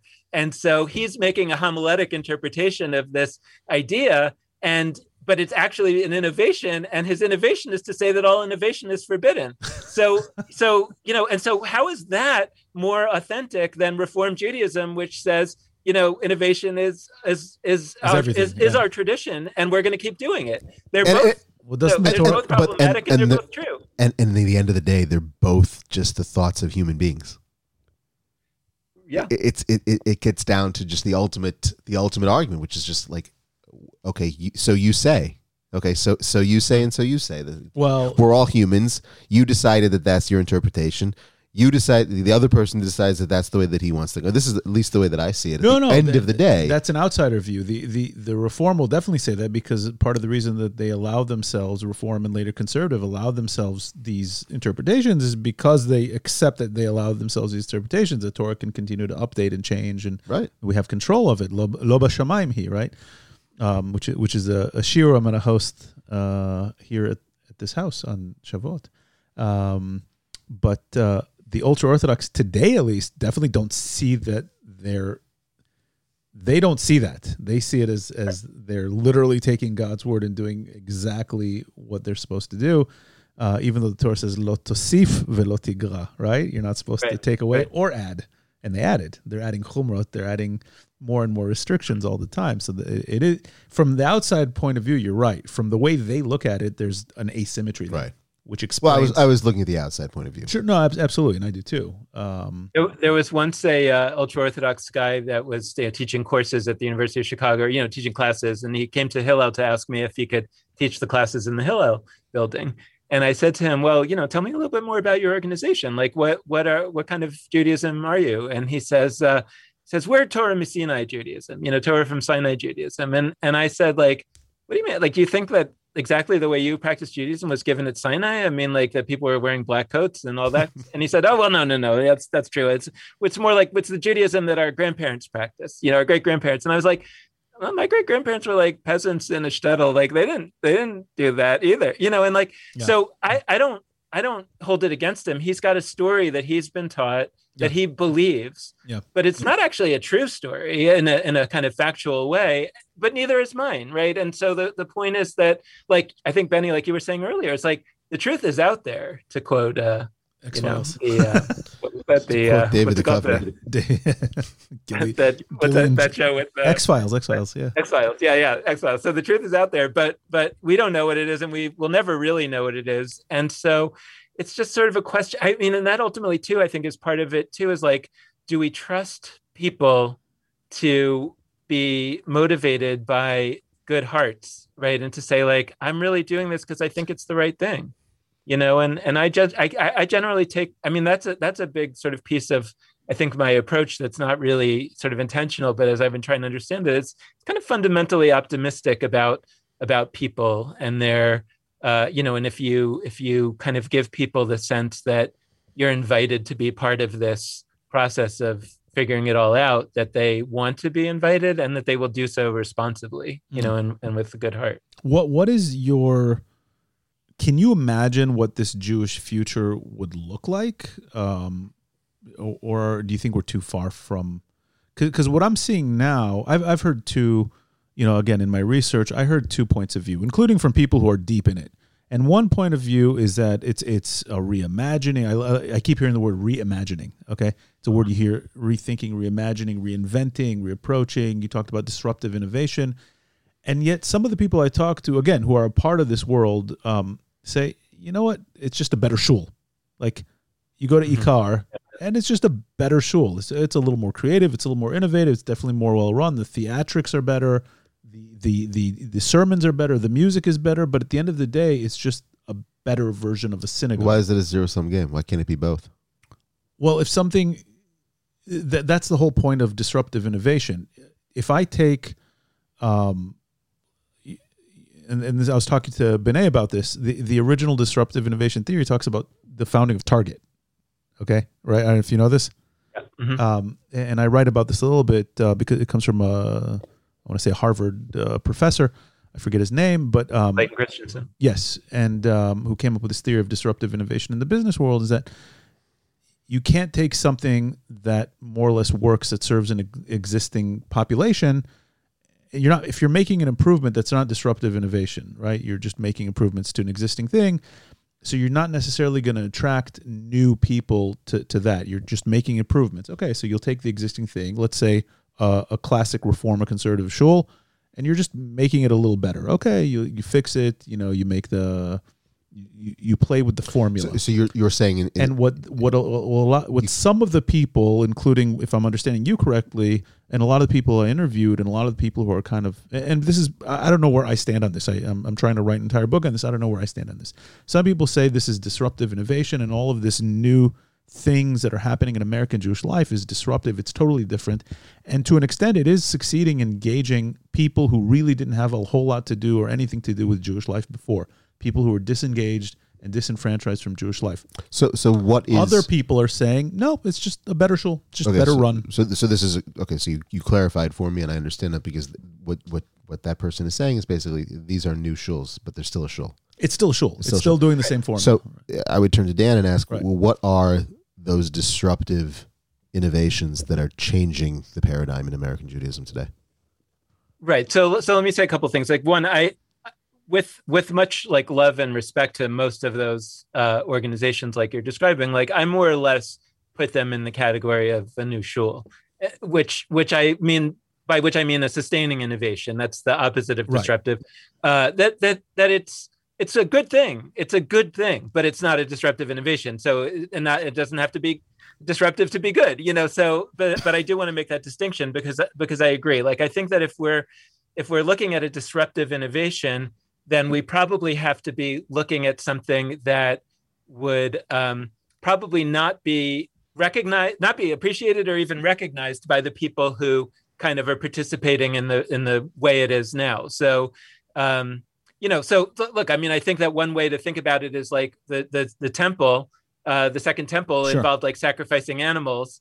It also involved singing. The Levites were singing in the background. The synagogue that emerged also involved singing. So it doesn't mean that like nothing can be shared, but it means that the central element of it is now gone, or vastly altered, and something that either didn't exist or was peripheral is now central, and so I often like try to imagine like what if somebody were going into the second temple in like the year 60, Hillel or I don't know, Yochanan ben Zakkai, and trying to sell this idea for rabbinic Judaism. They're like, well, we're going to have those songs that the Levites sing while we're doing the sacrifices, like we're going to call those prayers now. That's all we're going to do. Be the central thing that we do, and they're like, okay, and what time do the sacrifices happen? And it's like, no, there's not going to be any sacrifices. And they're saying like, what are you talking about? No sacrifices? Like the sacrifices is the whole thing. Like, well, that's what Judaism is. Wait for it. You're going to have in 2,000 years this thing called Yom Ha'atzmaut, and Jews all over the world are going to barbecue all day. Right. That, by the way, I think is actually, if you think about what the original Pesach was, it's just basically a big Independence Day barbecue. Because exactly. It was their Independence Day, and they would have a barbecue. Right? Have either of you been to Mount Gerizim, to the Shomronim's Pesach sacrifice ceremony? I was actually just invited by a guide who takes groups there. I forget who I was talking to. You have to go. And he was seeing if there was interest in going to see the Shomronim. There's so much interest. It's so amazing. I'm fascinated. Next year, you got to try to go. Do you know about this, Dan? Yeah. I mean, that's the Samaritans. Yeah, and they still sort of. They didn't accept the rabbinic. Correct. Changes. So these would be people that in your example they would go back and they would say, except for this one little sect that'll still do the sacrifices. Yeah, nobody's going to do it. So for our listeners that don't know, I'm not an expert in this at all, except to know that if you go, and I've been once, and it was years and years and years ago, they still do the sacrifices, and it's an incredible experience because you can literally, probably in a very, very, very, very minor form, witness what it might have been looked like, yeah. And then at the end, there's a lot of meat to be eaten. Would that be kosher? I don't think it'd be kosher for Jews who keep kosher. Not sure. I don't think it is. I don't think it's probably not. But by the way, like, just to like, not to get too much off on a tangent here, but I think it's interesting to think about. We have a guy that we interviewed named Juan Mejia. He's an amazing rabbi who grew up in Colombia, the country, Colombia, as a Catholic, but he discovered that he had Jewish roots, as a lot of people in Central America have been found to have Jewish ancestry from the Inquisition. And he discovered this, and he, long story short, ends up converting formally to Judaism, becoming a conservative rabbi. And he started a Spanish language YouTube Jewish learning series aimed at people like him who had Jewish roots in Central America, but needed Spanish language introductions to Judaism, which wasn't really available. And he would do like conversions of people like that and everything. And at a certain point, he started to get inquiries from people who said, I don't have any Jewish roots, but I came across your Spanish language stuff and I'm really interested in Judaism and I'd also like to convert. And after a while, he wasn't sure if he should be doing this, but after a while he decided, well, what's really the difference? How can I say no? And he started converting them too. Now, what he says is so interesting is that most of them want to become Orthodox, because they see that as like the real Judaism. It's more authentic. So I can, and who are the Samaritans, the Shomronim? Arguably, I mean, there's different historical, I'm not sure that they agree about this about themselves, but like that when there were population transfers after the first temple was destroyed, and that the Samaritans are a group from somewhere else that got brought to the land of Israel and that kind of took on a lot of the Jewish, essentially they converted to Judaism and they wanted to become Orthodox. Yeah. So the people who kind of maintain the quote Orthodox, temple tradition are people who actually started off not Jewish, whereas the Jews, the people who started off Jewish, said they left that behind and they created a new kind of Judaism, which is rabbinic Judaism. And I can easily imagine that happening now, right? I look around and I say, look, Episcopalians and even even certain Christian evangelicals, like they really love classical Reform Judaism, because it's sort of like it's very similar, high music and all the wonderful stuff, but without Jesus, who they don't believe in, right? So it actually works very well for them. Whereas the Jews, many of the Jews who grew up in a classical Reform, they don't want to have anything to do with it. Right? And so you can imagine, you can imagine actually that if it wanted to, more traditional Judaism could grow by being more open to conversion, which they tend to not be. And the guy who wrote Startup Nation, Dan Singer, Paul Singer, Singer. Yeah. So he wrote a piece probably 20 years ago, where he talked about how in Jewish history, there have been these periods either where Judaism was profoundly open, meaning you could easily leave and you could easily come in, or profoundly closed. It was hard to get in and hard to get out. He said, we're living in this anomalous period where it's easy to get out, hard to get in. Yeah. That actually is anomalous in Jewish history. And his major claim there was that we should become much more open to conversion, because that's because you can't stop the outflow, but you can increase the inflow. Sure. And actually, Judaism is very attractive to many non-Jews. So why should they not be invited? So that's a whole. I've been actually been wrestling with this a lot over the past couple of years, and I have this. It's this like article that I started writing, and I have the framework, and I just need to fill it in, and I don't know who the hell will want to publish it, but it's we have a new challenge. We'll publish it on Jewant's Facebook page. Yeah, right. We have this new challenge. Maybe we can co-author it if you're interested. We have a new challenge in Judaism, and that's people actually like us, and we have 3 distinct challenges that we don't know what to do with. So you mentioned the South America connection. At my work at the Jewish People Policy Institute, we were asked to look into this, because it's a growing trend of interest in Judaism and conversions among either people who are discovering that their background is Jewish, from the Inquisition, or evangelical Christians who are discovering that they're just really interested in Judaism, and the Jewish communities don't know how to deal with it. The Jewish communities in South America are very politically conservative. They're very closed off from conversions, and there's a growing sense, I've talked to people from those communities and from researchers who have looked at it, that a lot of these people may or may not be sincere, and they come from poor backgrounds, and they want to get access to the resources to the financial resources of the Jewish communities, which include, you know, JCCs and schools and ability to help poor people, etc.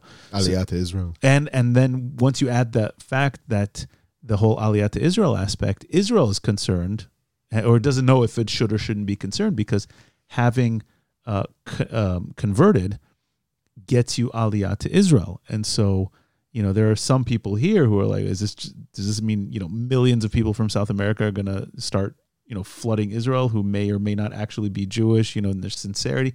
There's so many questions here, but we have that. That's one. Two is the concept of intermarriage in America, where there's a new trend, and you're probably aware of this, and that's, I'm leaving the halachic issue aside of Jewish mother, Jewish father. I'm putting that aside for now. Over the past few years, I think over the past generation, a majority of the children of intermarried couples in America, where one parent is Jewish and one parent is not, are being raised Jewishly.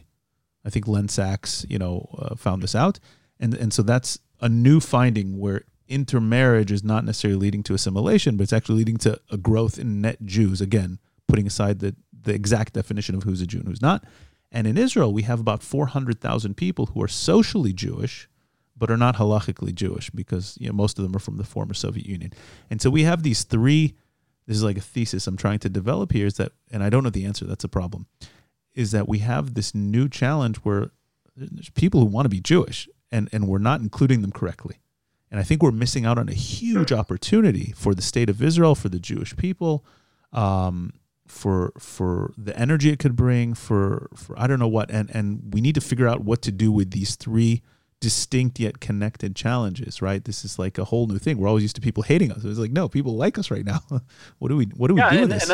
And I often will, you know, like my little kicker is like, imagine when the one Mejia from China comes along, you know, and just, right, you know, like, what if there's more Chinese Jews than there have ever been in history number of Jews? That could happen easily if something caught on, right? You know, so like, what would that be like?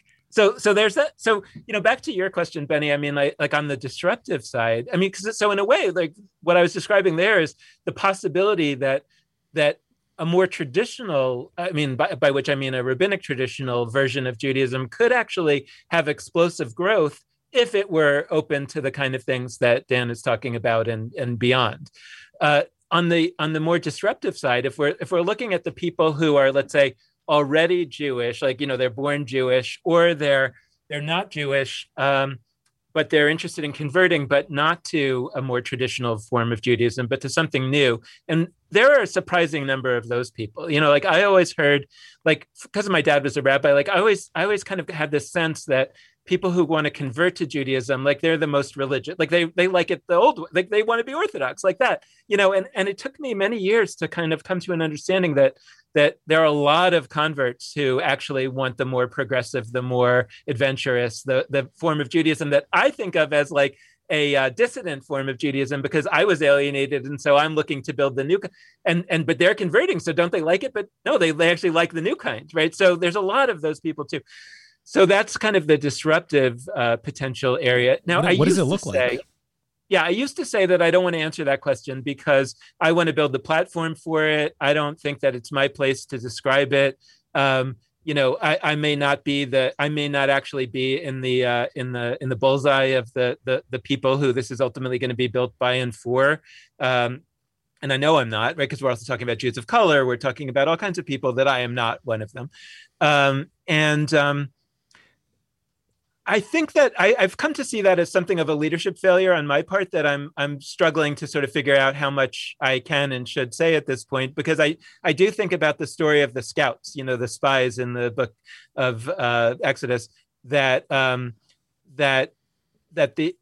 is it the book of Numbers? I think it's Numbers, that they but the idea is that they send these scouts to scout out the land for 40 years, and they come back with basically no information other than there's dangers there, but they don't say anything like particularly helpful about what's good in that land. So my critique of them is always that they failed to give people enough of a vision to fight for, to fight against those obstacles for.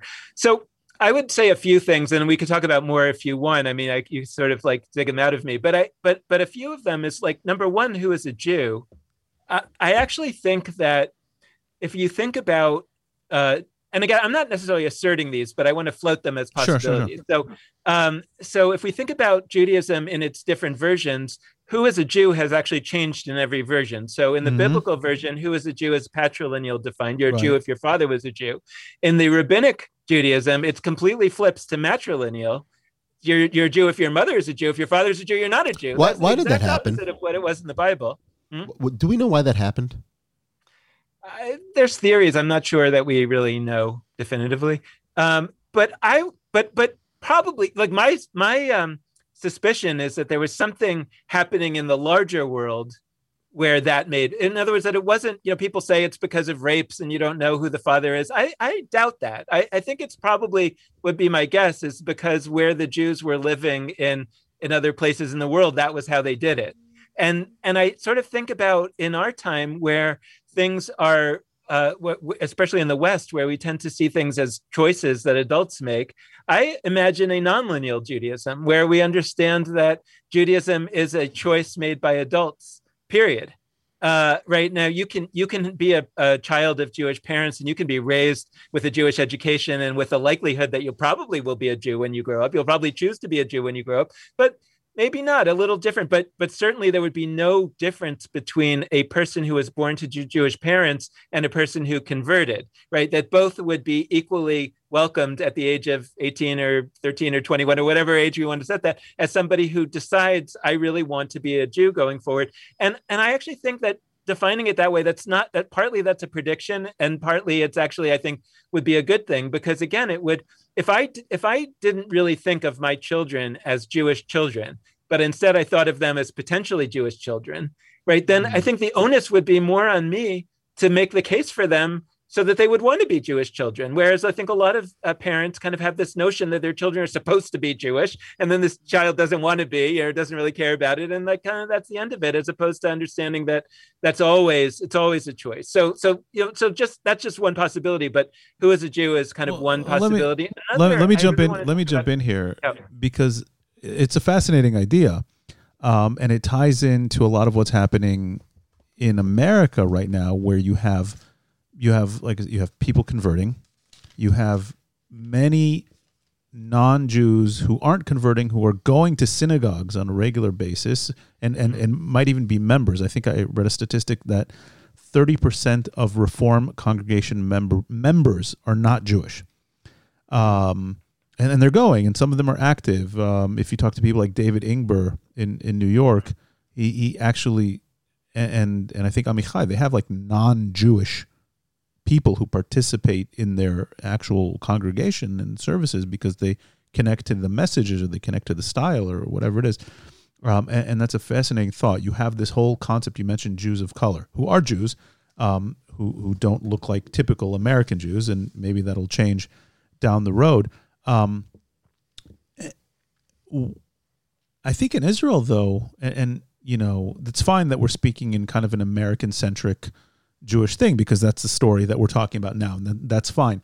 We forget that for at least, I'm going to take back part of what I was about to say. I was going to say all of Jewish history, and it's not all of Jewish history, but for the part of Jewish history we're aware of, it was very much ethnic. It was very much familial. The concept of a convert until very recently was also kind of weird, at least again, in biblical times, it was very common, and then there was like a whole stretch of period where it was not common, and now it's common again.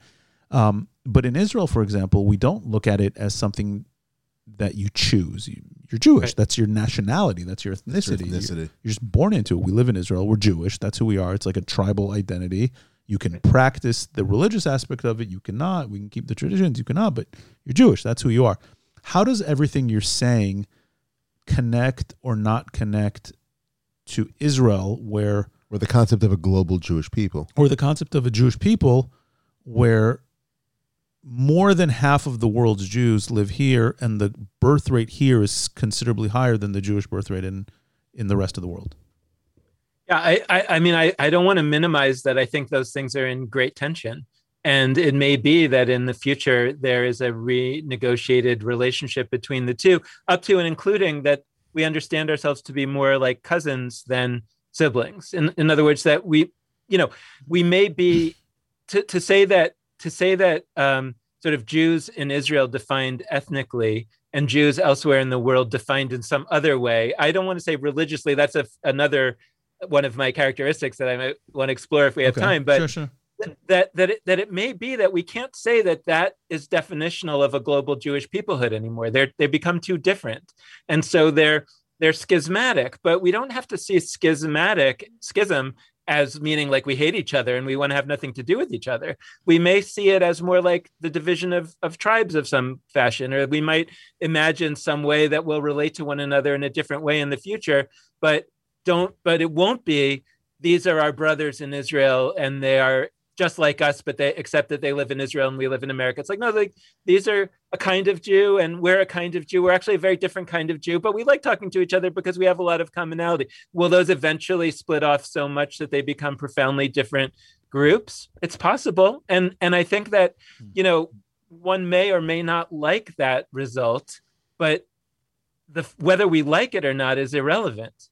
If it's going to happen, I'm not necessarily advocating I'm not going around trying to say like I want to change the world in the way that will make me most happy. I'm trying to be a helpful futurist in saying like these things seem to be happening. One way to address it is to fight it, and that's going to be a losing fight. Another way to deal with it is to lean into it and to imagine like we're not going to stop this. How could we build a good relationship in light of this? And that's where I think the digital revolution is kind of interesting, is because we are finding that there are quite a few Jews in Israel who are really attracted to what we're doing with Judaism Unbound. It's not as many as it could be, in part because it's in English. Sure. What would it be like to have a Hebrew version of Judaism Unbound? What would it be? And so I actually think that there is a subpopulation within Israel that might actually be able to be much, much larger because it's small, because people don't even know it's a possibility, that might say, hey, we actually would like to define ourselves as Jews, not by nationality, but by some other way. So the state of Israel defines Jews as nationality, but we'd actually prefer to be part of the global Jewish world that defines its Judaism in a different way. And it may be that there are Jews in America. We know there are. They go to the AIPAC conference and whatever, that are like, no, we want to define Jews by nationality, and we don't like the way that these other Jewish. So it may be that we have people in America and people in Israel that have a common definition of Judaism, and people in Israel and people in America that have a common definition between them of Judaism. And we may have these like overlapping possibilities of ways of defining Judaism that in a past time you might have said, oh, that's terrible. That is, that's destructive to global Jewish peoplehood. But in a future time when everything else in our life is getting more thinly sliced and networked, and, these identities are not like they used to be, maybe a new version of what it means to be Jewish will actually could be exciting and could solve some of our problems rather than creating them. So I think there's a lot to be explored there. That's fascinating. It's something that I talk about at my work a lot when I see the divides that are coming up. When you look at Israeli society and then you look at American Jewish society, and exactly, I think we're really on the same page on this one, in that you see a major split in Israel. That's bridged maybe only by the existence of still very traditional, mostly Mizrahi Jews who kind of have a foot in both camps. But when you look at like very secular Israelis versus ultra-Orthodox Israelis and very Dati Israelis, you see almost two different groups of people with completely different worldviews. You look at American Judaism, and I had a very progressive rabbi tell me, I won't say who because I don't know if he wants this to be public, but say when he looks at especially during COVID, during what was happening during COVID times with the ultra-Orthodox communities, he's like, how can I call these people the same people? How can I call myself a Jew and they a Jew? Like I'm ready to split off. And what you said is really fascinating in that point. I don't know how it can be friendly. Yeah, I was gonna say. It seems like how does it not go like? How does it not go like full Sunni Shiite? It you know what? It could go full Sunni Shiite. I think Reform and Orthodox already is full Sunni Shiite, and the only difference between Sunni and Shia, and I'm only a tiny expert on Islam, but I don't think you can become one or the other. I mean, maybe you can, but if you marry someone, but you can be Orthodox and become Reform. You can become Reform and be Orthodox, or be secular and become any of those, or vice versa. You know, we're still in a place where, assuming you can still convert, even as painful as it is, especially in Orthodoxy and ultra-Orthodoxy in Israel, to convert. Both literally and figuratively. Yes. I accompanied a convert on his process, and it was just... Yavin. Yeah. Forget the difficulty of the process, especially in Israel with the bureaucracy. We're still in a place where you can become. You know, you can switch over. You know, many people have family members who are. Are you suggesting a kind of future where we're not even looking at each other as the same people, and maybe there's like kind of people who are very conservative politically and religiously in Israel and the U.S. who are like, okay, we're, let's say, Jewish. I don't want to say A or B, but A or B, and then people who are kind of more progressive or liberal or secular who are saying, no, we're, you know. I think we'll have to get different names. We'll have to get different names. And that's possible. Look, I mean, you know, the nobody called themselves Jewish in the Bible period. Yeah. You know, that was a new name that came about. So it's one of what I was saying earlier about the retelling of the story, where we retroject our, you know, later names and words and ideas into the past. And so it looks to us like there's this chain of continuity, and we were Jewish since Abraham. Abraham didn't call himself a Jew, and you know, and neither did Moses, and neither did David, and you know, and so and what did they call themselves? They didn't call themselves the same thing. They didn't call themselves Israelites either. Israelites. Abraham couldn't have been an Israelite because that didn't exist yet. His grandson, you know. So there are these, you know, there are these names, Hebrews, you know, everything, and so so you know, I think that you know, sometimes it's also interesting to think about, like, to what extent do these categories that we've placed Judaism into today, that are almost like unimaginable to us that they would be different in the future, but if we look in the past, they were so different. So, and I'm not just talking about semantics. I'm saying, like, you know, that's what I'm saying. Like, if you were to try to present rabbinic Judaism to a priest in the temple, they would have like thrown you out. They would have said, "This is crazy. This has nothing to do with Judaism," or whatever we call it. So, what do you say? They would have crucified you. They might have crucified you. Yeah, they would have crucified you. So, exactly. So, or at least had somebody else do it. But yeah, you know, like so I can imagine. I mean, I can't tell you that I can see what it is with definition. I think a number of futurists, you know, I'm an amateur futurist. I mean, people that are trained, you know, have a degree in futurism. It's a thing. You can be a professional futurist, dude. Yeah, there's a guy named David Pasig in Israel, and there's others that there's actually like a degree. They tend to say, like, what it means to be a futurist is not to sort of predict the future. It's just to understand the present really well, and to sort of be able to describe where these present trends might lead into the future, and to not be afraid to describe that, even though it sounds very different from what we have today. And so I'm not sure that I can say exactly what it looks like, but I can imagine a world in which, like, there are, especially if we're talking about a world in which we've also done what we were talking about earlier, and there's so many more converts. So we're not just talking about 14 million Jews anymore. We're talking about 140 million Jews, right? And I can easily imagine that breaking down into 3 or 4 different categories of people who get together a lot on internet conferences and who talk to each other and who sort of see each other as like we're connected, sort of maybe the way that we're connected, like Western people see them. I mean, we see a connection between the U.S. and Christians Europe. Talk about themselves, right? And Christianity has split off into you know, multiple churches and denominations and streams and whatever. Dude, if that happens, I think that's a great example. I think that's a great analogy. Yeah. If that happens, Jews like us, like we'll be like the OG Jews. The OG. we'll be underground. For real though. It'll be like there'll be so many Jews who. Well, how do you look? I mean, you said 14 million. I've seen estimates.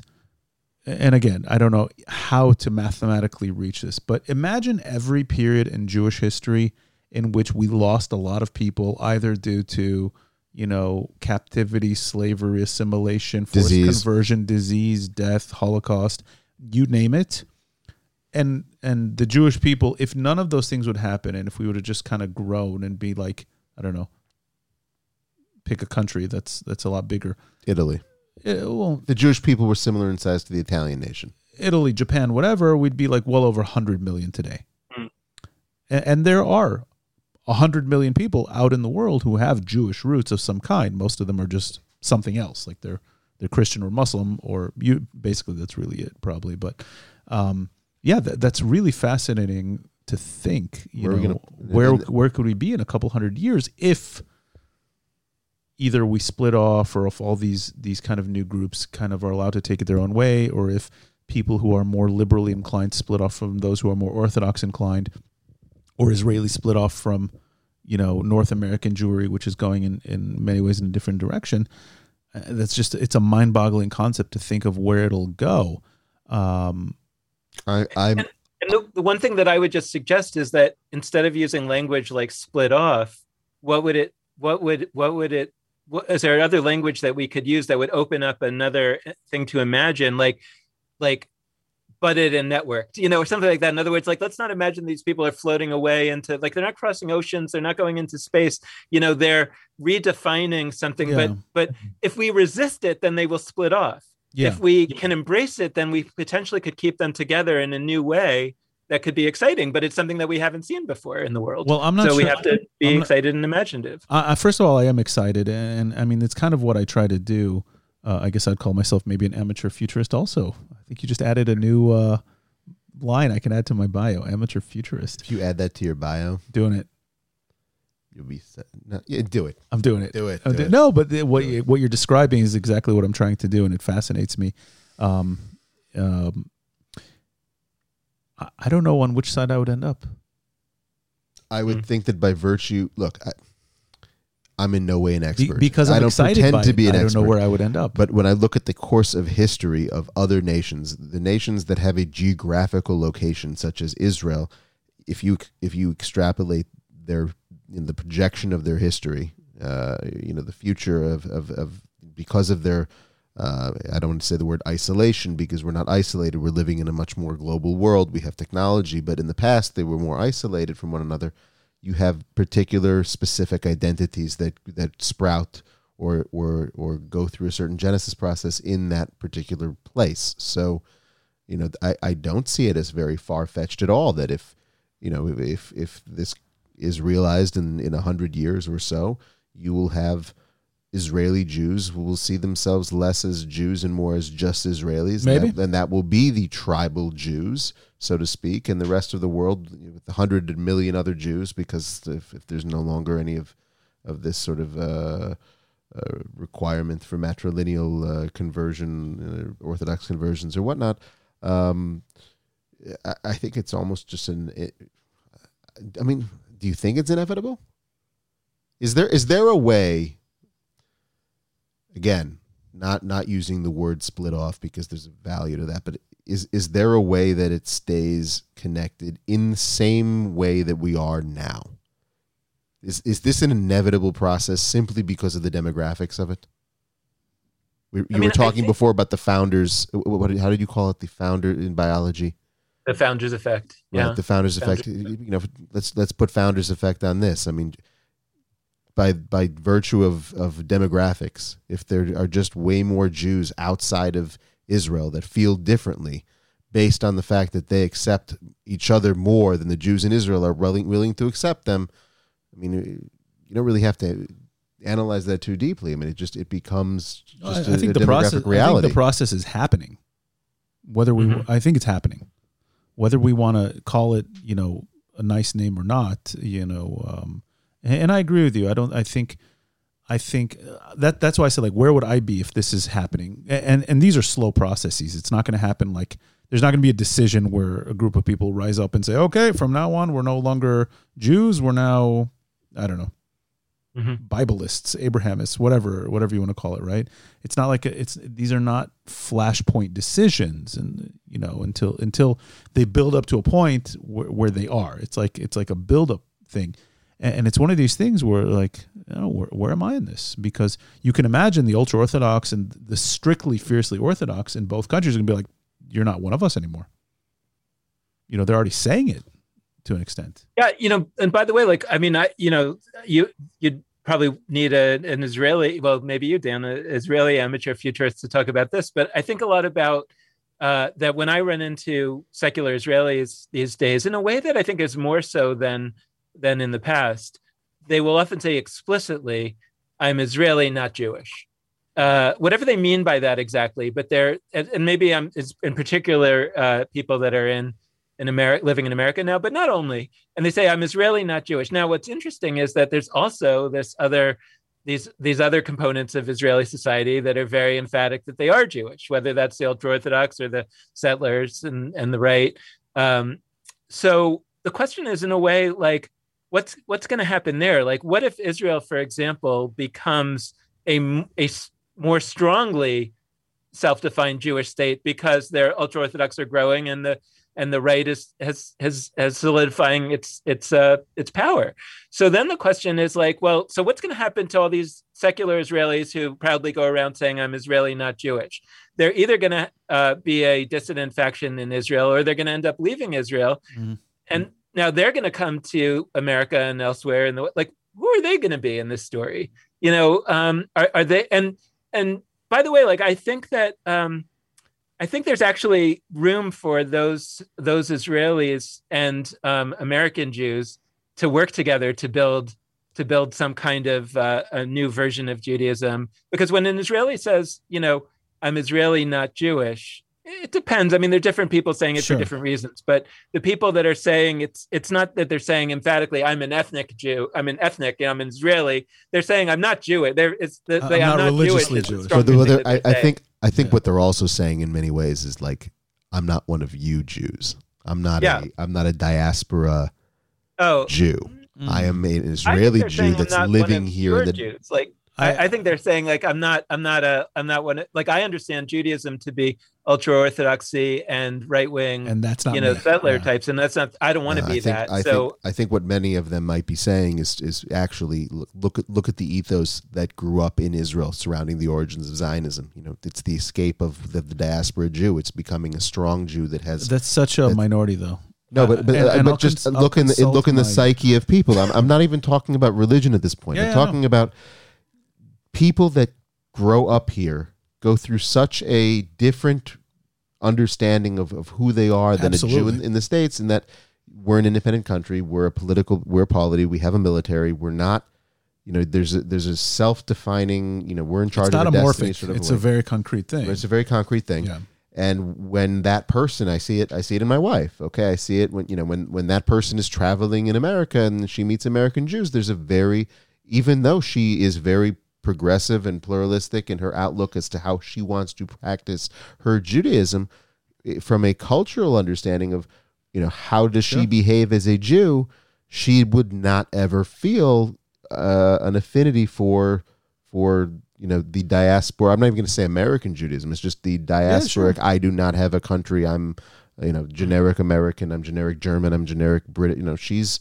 She wants to be a progressive, pluralistic Israeli Jew. Yeah, no, I grew up as a child of an Israeli parent and an American who made Aliyah and became Israeli, and I grew up as a child of them in America, and I always felt a little bit out of place because Israelis in America it's like a whole different subgroup. And I remember meeting for the first time when I went to college, and I would meet other Israelis, and I'd be like, "Oh, there you are." It's like it's a different experience. When I work with Israeli groups in the U.S., I often will say to them, like, the thing that you have to understand, if you're saying that you don't like the institutions of American Jewish life and you don't connect to them, like, what you need to understand is that the vast majority of American Jews also don't like the institutions of American Jewish life and don't connect to them. And that's what I'm saying. Like, yes, there's a difference in sensibility that Israelis may, feel like they do have this sense that, but a lot of Americans feel like this is our country. Like, I don't feel like a sort of a miserable diasporic Jew without a land. Right. I feel like this is my land. Like, this is my country. Sure. So I feel proud and I feel like I have a country. So I actually feel like I have a lot in common with that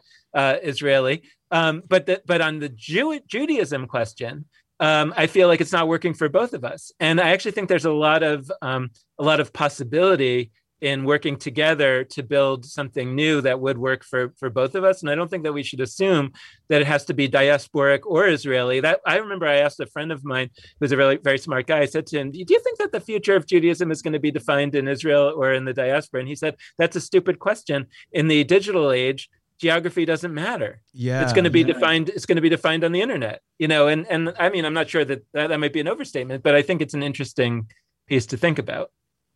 What do you think, Dan? I recently wrote a piece, and this is something that I discussed with you about when I consulted you about what my next project is going to be, and about digital Judaism and how what we saw during the last year of COVID. Maybe you can mention your project with Jewish Live and what you're trying to do there. One of the possibilities it does open up is of boundaryless communities. Mm-hmm. And I think it's limited. I think it's limited by what it can do. I think at the end of the day, as much as we have become digital in our lives, we are still, I think we're social animals. We're still, as you like to say, Benny, we're still just big monkeys, right? And we need to be physically around. I'm adding this, but you call us monkeys. Well, no, that was... You say it in a different context. I say it in a different context. I know, but we are monkeys. You can't escape your biology. You cannot escape your biology. In such a short... You have a monkey brain. You can't escape that. Evolution is much slower than technology. Then there's one pandemic, and now all of a sudden we're living in a digital version of ourselves. But what the past year showed us, and it was an acceleration. It was a catalyst for existing processes that I've written about, and I want to focus on my next thing and write about the evolution of digital Judaism and the possibilities it offers. And Dan, you're one of the people who are really taking this forward in a major way. It creates the possibility that you can have some sort of a community and some sort of Jewish life that crosses boundaries. And if I'm watching Jewish Live, and that could be my Judaism. And there's a lot of people, I think. Amichai Lau, he told me he's trying to start this movement where he's going to have more people follow him only online than he sees in person. And, I think that's another possibility to consider of how the digital age affects everything that we're talking about here. Do you want to jump in and explain what you're doing with Jewish Live?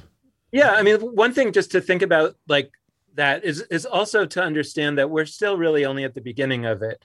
And so a lot of times the whole idea of disruptive innovation, right, is that part of the reason why these shifts are not recognized early on is because they actually are inferior. So I'm not here to tell anybody that having a Jewish life online is just as good as having a Jewish life in person. My partner Lex will often say things like that. I don't say it. I think it is inferior. But the question is, where is it all going? And I mean, I've seen The Matrix, there's dystopian, but I can understand, that there's a time coming not so long from now where we can actually feel much more like we're in a physical space with other people online. And who knows? I mean, there's all kinds of things that we can't yet imagine. So sure, that's true. So I think like what's more interesting than like the fact that it's digital is the fact that what COVID has shown us is, like you said, Dan, is that like for the first time, we've actually gotten a taste of what a non-geographically oriented Judaism could feel like. Mm-hmm. And it feels pretty good to a lot of us. It feels really good to me right now that I can talk to the two of you for 2 hours. And I've had a lot of conversations with folks in Israel and other places over this last year that I wouldn't have had before, because people would prioritize in person over online. Yeah. And so they just wouldn't take 2 hours to have a conversation. Mm-hmm. Whereas now people are like, they're willing to do it.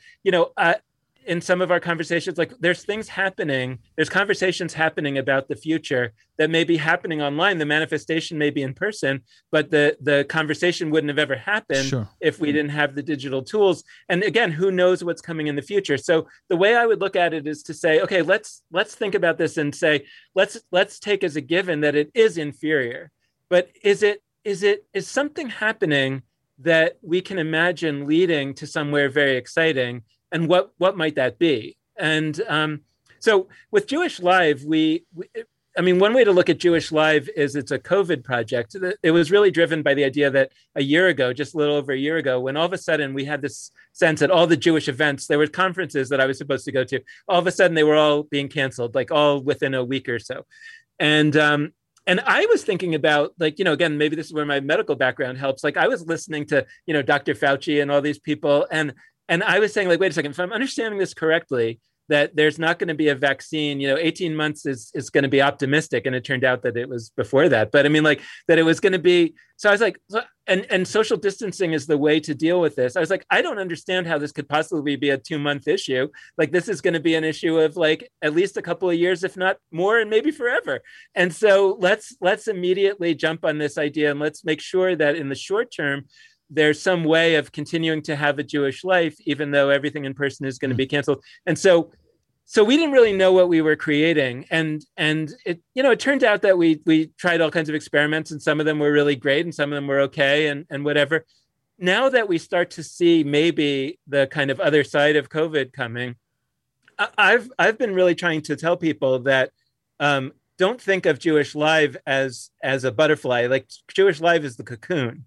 I'm not in the live streaming Jewish business. Like, I don't think we're going to be doing that in a year from now. We'll here and there, we'll have 1 or 2 shows or whatever, but like, we're not here to make a digital Jewish TV network. I actually hope someone does that, because I think it would be an awesome thing, but that's not our mission. Like, our mission is to do this like Jewish futurism stuff. We just happen to, and maybe that's an example of what I was saying about like, futurism is like seeing the present with great clarity. It's like, it felt like we should do that right now, a year ago, but that doesn't mean that live streaming video is the future of Judaism. And so now, as we're starting to think about the other side of it, we're like, okay, so now let's go back to our mission, which is to kind of create this movement of people in a positive and excited way, thinking about a future of Judaism that will look very different from the past. What should we do now? And we're still actually in this process of thinking about, like, well, will it be like and also what to do with all this material that we've collected and created over the last year. We've been talking about, like, should we kind of reorganize it so it's more like a Khan Academy where you could just learn all kinds of Jewish things, or there's all kinds of possibilities, including lots of in-person ideas that we want to do. But that's where I always want to be clear that it wasn't like COVID came and all of a sudden we decided to change our mission. Like, we did something for a year because it was the right thing to do that year. I noticed, I haven't looked at it in a while, but I've looked through your website. I've looked through, and things pop up, and sometimes I tune in here and there. And one thing that was interesting to me, and maybe I just missed it, it seems most of your I'm not getting a lot of like traditional Judaism on your content, right? I'm not seeing. Is that on purpose? Is that just the kind of people who gravitated to this? Yeah, well, it's on. I mean, it's partly a combination of those things, I think, but partly it's also like there is a lot of places with traditional Jewish content already. So the gap in the market, so to speak, was for the less traditional stuff. But that's also, it's that fundamentally that is the core of our mission. Like, the way I think about the core of our mission, it's like the people who were like me, but didn't have the background to sort of be able to do it on their own, but who are kind of, like, this Jewish stuff, it doesn't really do much for me. We're really targeting at them. Now, I don't think that the traditional content is really going to appeal to those people. I mean, Chabad, for example, thinks that it will. So, they should live and be well and try their thing. And I think it does appeal to some people. I'm not saying it's not going to appeal to any people, but I'm saying it's not going to appeal to most of them. And the ones that it will, like, they have Chabad. So, So we really, what's needed is for us to address the people for whom that doesn't appeal. So that's why, what's been interesting is, and this was like another piece when you were talking about like the future, a lot of folks that have gravitated towards our content have been queer, and LGBTQ and trans. And that was not by specific design. It's not like we were trying to create a queer Jewish world or a queer Jewish project. It's just that a project that is profoundly open and that says, we're imagining a Judaism that's like profoundly different from what it has been. Well, it turns out that one of the big changes that I think a lot of the Jewish organizations aren't recognizing, and it's hard for them to know what to do if they did recognize it, is that there's such a that the young generations are thinking in such a new way about gender. Well, what do you do if your whole thing is defined by, a binary gender? And, at best you can say, oh, well, we understand there are other people out there, so we invite them too, but they're not going to be at the center of it. Well, that doesn't feel like at the end of the day, like it's going to be a very successful approach. Whereas if you say, hey, we're in this process of reimagining everything, then I think the people who kind of say, well, I don't fit into the gender categories of the old thing, I would have thought that means I have to drop out or just be tolerated on the sidelines. But you're saying that I can actually be in the center of creating something new, and maybe we'll be able to figure out how it defines itself such that the gender spectrum actually is definitional and core to it. Those folks are very excited about that. So, that's just an example of something that was not an intentional, it was in our mission statement, but it turns out that it happens. It's something that blew my mind away. Are you familiar with this? I forget the exact statistic, but it's something like 70-80% of teens in America identify as queer. Is that the correct statistic? It's not quite as high as that. Benet cites between a third and 2/3. A third and two. Okay, it was a lot higher number than I imagined. That's a lot. And this came from my conversation with Benet that you introduced us. Not that. Do you understand the difference? Because I only understood the difference a couple weeks ago. Maybe for the listeners and me. Do you want to take this on? I mean, I would say, because I actually just asked Benet for those articles today or yesterday so that I could read them to fully understand. So, but I think that my understanding is that it's what they're saying is that that the categories of sexual orientation and gender identity, we used to think of when we grew up, most of us were explained that they're a binary. You're either male or female, and you're either gay or straight. Gay or straight, right? And I think that a lot of the young people today understand the reality of the world and also themselves as not quite a binary like that. So they might say that doesn't mean that if I'm a cisgender male, it doesn't mean that if I generally want to date cis women, it doesn't mean that I'm not heterosexual, but saying but no, I don't understand myself as heterosexual, right? I understand myself as something, different from that. And also, I think that a similar dynamic is in play with genders. People say look, I mean, it's not that I was assigned male at birth and now I understand myself as female. It's that I was assigned male at birth, and a lot of times that works for me, but not all the time. And I kind of actually am more comfortable saying that I'm somewhere on a spectrum, and so when you open it up like that and you say there's a spectrum, and what you might be on the spectrum is actually very, very close to what people looking on the outside assume you are. But in your own self-understanding, you're on the spectrum. You're just not that far towards the, what would be the binary on that spectrum. And I think that understanding is now sort of widely sort of accepted among young folks. I remember telling my kids that somebody that we knew had transitioned, and that we knew that person as a boy, and now their actual identity is a girl, and they're out about that now. And my wife and I, when we talked about it, we were like, oh, that's very interesting, and we're supportive. When I told my kids, they didn't care, it was a nothing. They were like, so. And I was like, okay, that. So you see, generationally, it was just a profoundly different experience. And I think that so in a world in which the understanding of sexual orientation and gender is that there's no such thing, not that that's an overstatement, that there's no such thing as gay or straight, and there's no such thing as male or female, but that the vast majority of people are somewhere in between those things, then I think that starts to become a self-reinforcing understanding of the world. And then the question is what do you do with inherited traditions that see things as binaries? By the way, I think one of the things that we've been exploring on Judaism Unbound over the last few weeks is trying to think a little bit by analogy with Judaism itself, right? We have a binary, Jew and non-Jew.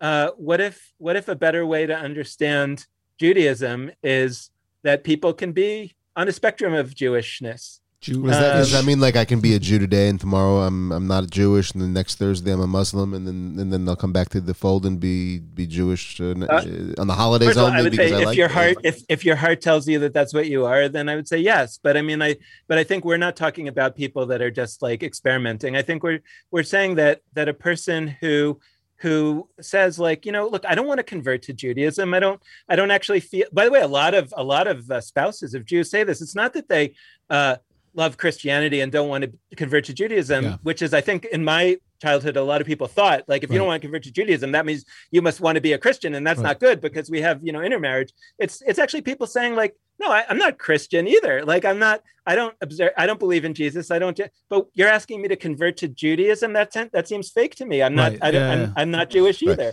I just want to be a person, and I do Jewish things and I do Christmas, and like, that's okay. Yeah. So, what would we call that? Right. Judaism doesn't have a word for that. Judaism says you're either a Jew or a non-Jew. But what is that? That's something else. So by the way, there have been words for it in the past. There have been a Ger Toshav, a resident alien. There have been a God-fearer. These were people in the ancient period who were not Jewish, but they were very connected to the Jewish community. So we actually have had those categories. So Amichai Lau-Levi talks about that as well. He talks about the Ger Toshav concept, and he created a whole marriage. A framework to marry Jews and non-Jews and have it be within the framework of Judaism according to the Ger Toshav concept. But you're right. I mean, that is it's interesting and it's scary for a lot of people, especially the people, I guess, who are in the Jewish world. It's very scary.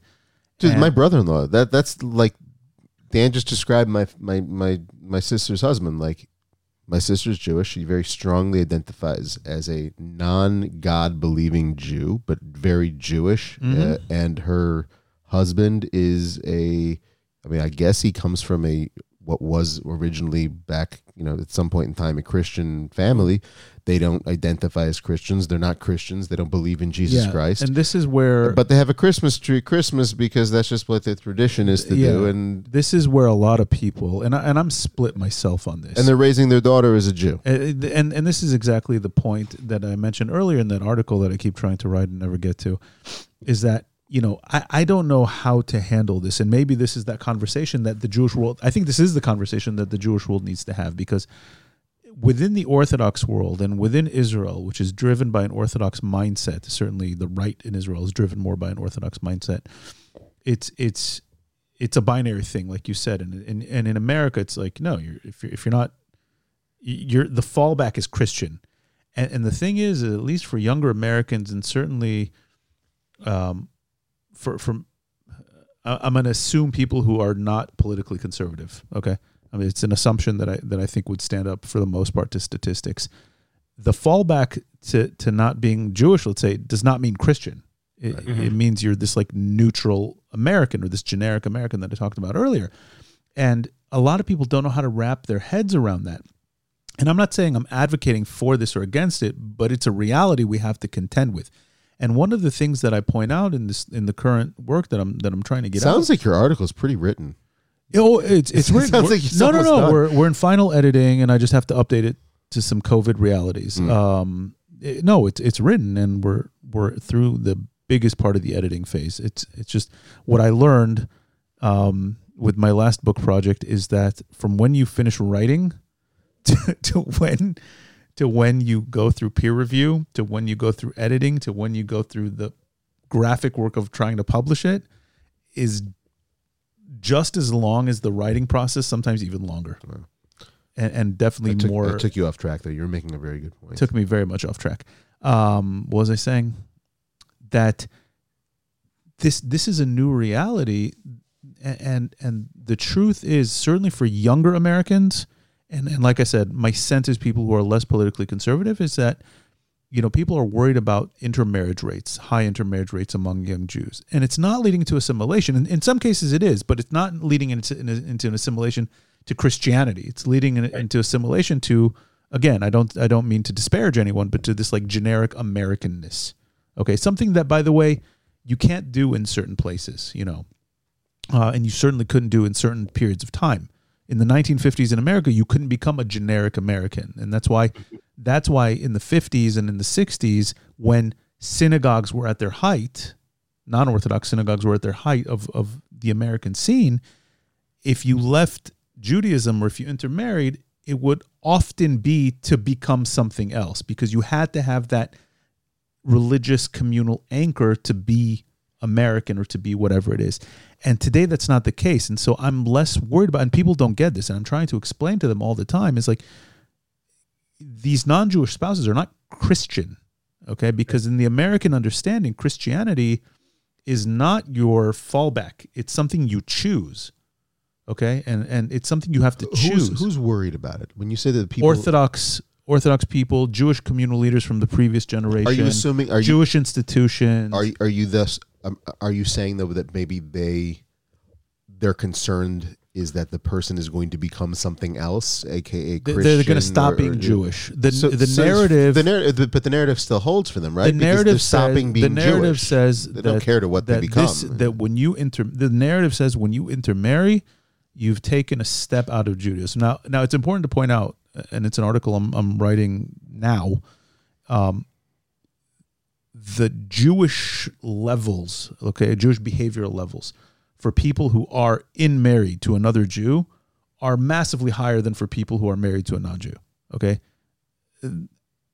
So if we take two average Jews in America, one not Orthodox, let's say, one who's married to a Jew, one who's married to a non-Jew, the Jewish behavioral levels, like if you ask 100 questions of, what is your day, what is your year, what is your ritual observance look like, those who are married to other Jews are going to be much higher. But what I'm trying to say is, the assumption until now, and very serious sociologists and demographers have made this claim, look at the rates of intermarriage, we're losing all these Jews. You're not losing all these Jews.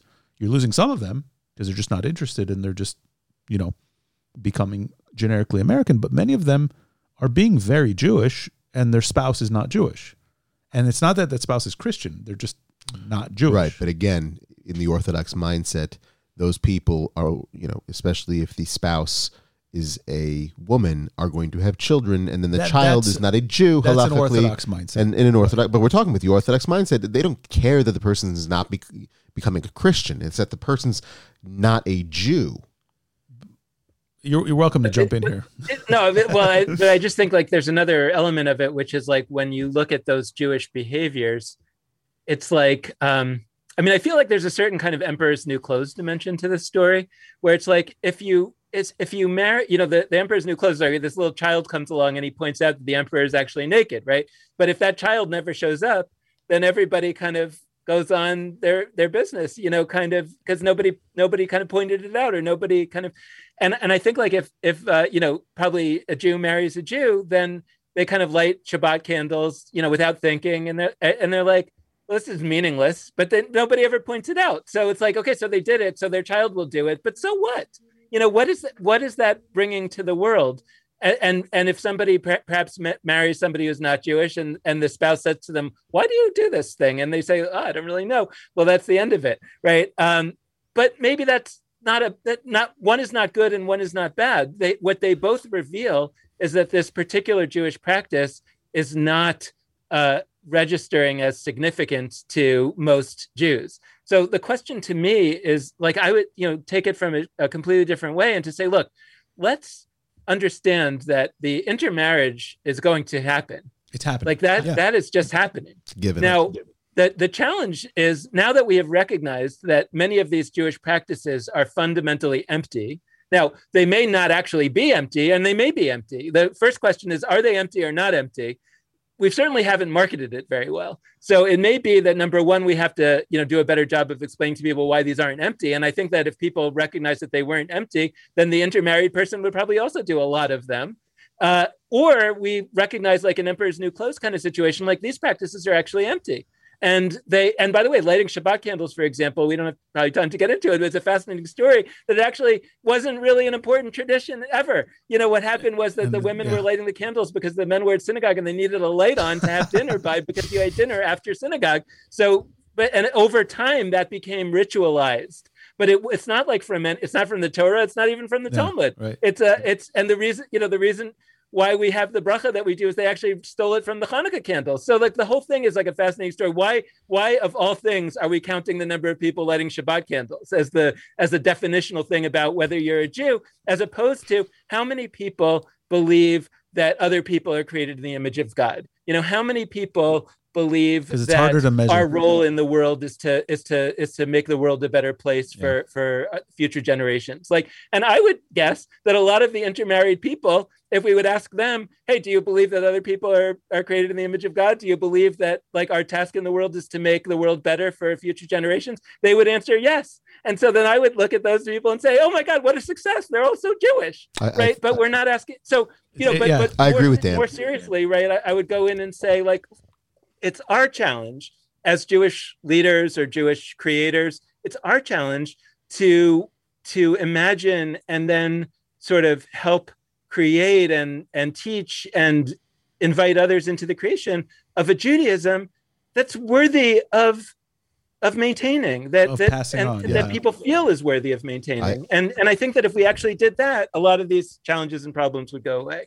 I agree with you wholeheartedly, and one of the things that I chiefly and wholeheartedly, to use that word again, lament here about life in Israel, where the trend is to be more towards the tribal version or the religious version of things, is that it seems like we're at this particular place in time where the ritual is almost sacrosanct. It's much it absolutely more, is. It's much more important to, you know, it's as if people are keeping score. Like, what do you do that's Jewish? Do you, like you said, you like candles? Do you keep kosher? What level do you keep kosher? How do you make it more? Well, are you how do you say machmir? More stringent. More stringent. Yeah. And I think that you know, in so many ways, and this doesn't describe everybody, so we're not generalizing, but like in so many ways, I don't think that people are focusing on those questions that you just asked. I'm going to push back on that because next week we're going to have kind of a counter story to this, and it just happened to be that way. Next week we're going to have a guy who grew up secular and became ultra orthodox, and is an incredibly thoughtful individual. And I think you're assuming but people who are orthodox and people who are orthodox find a lot of meaning. I didn't say all people. I didn't. I think most of them do find a lot of meaning in the rituals, and in the study, and in the practice, and in those ritual observances of Judaism. So, you know, we're talking about two different things, though. I'm saying that I think that meaning for many people here is found through rituals more than what Dan said, which is ultimately, classically speaking, the essence of what it is to be Jewish. But that's a debate within Judaism, is what is the point of being Jewish. But I think that that debate exists. I think this is the Orthodox, non-Orthodox divide in Israel. This is the crux of that debate. So I don't think what is the point of Judaism. And I think, to go full circle, I don't think it ever gets resolved. I don't think it is ever possible. It can't get resolved. It can't. I think it's inherently schismatic. The streams that you alluded to that could happen is because, you know, what do we have now? It's the essence of Judaism is doing what God said. The essence of Judaism is making the world a better place or making my life better. Or the essence of Judaism is it's just who we were born to and it's our people. I think we can talk about three, maybe, if we want to break it down, three kind of directions of what we can say is Judaism. And some people combine different aspects of all of them. Some people combine all three. Some people combine two. Some people just do one. Okay, but again, you can't necessarily resolve them. You know, but they don't live in harmony with each other. They can. They can. They absolutely can. And that's what's tragic, is that they absolutely can. And I find that people that can't appreciate the nuance of what could be make it very difficult for other people to find their place. That's because of our monkey brains. Monkey brains. Because of our politics. And driven by our monkey brains. Politics are driven by our monkey brains. Absolutely. Are you following what's happening here in the political system? Does it interest you? You know, a little bit. You know, I mean, I glance at it. I kind of pay attention. Like whatever it was that you talked about earlier, I did know about that. Oh, Gilad Karif. So yeah, I mean a little bit, but not in a super. I'm not reading the headlines every day or reading the articles every day. Maybe the headlines once probably a week. Better off. What was it? Was it in a conversation with you? I'm trying to remember that you referred to one of the possibilities where things could go is kind of as a wisdom culture or as a like. Yeah. Was that you? Yeah. Yeah, because I think that the question that I'm trying to raise there, it gets to what you were talking about with like, what's the opposite of Jewish? And I think in a lot of people's minds, like you were saying, the opposite of Jewish is Christian. And it takes a lot of time to unlearn that in all kinds of ways, right? Only Jews think that the opposite of meat is milk, right? So these things are culturally determined. Yeah. So I think we have placed Judaism in the religion category. And I actually think sort of in this interesting way, right?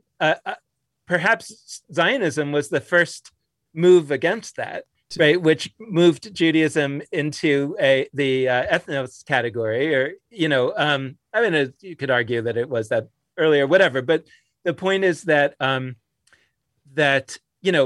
you think about Zionism, then the opposite of Israeli is Palestinian or Arab, right? Or something like that. Again, not my politics, but I'm just saying, like, can see if it's a nationality, then the opposite of it is the nation that we don't get along with, right? The opposite of American Jew is not Palestinian.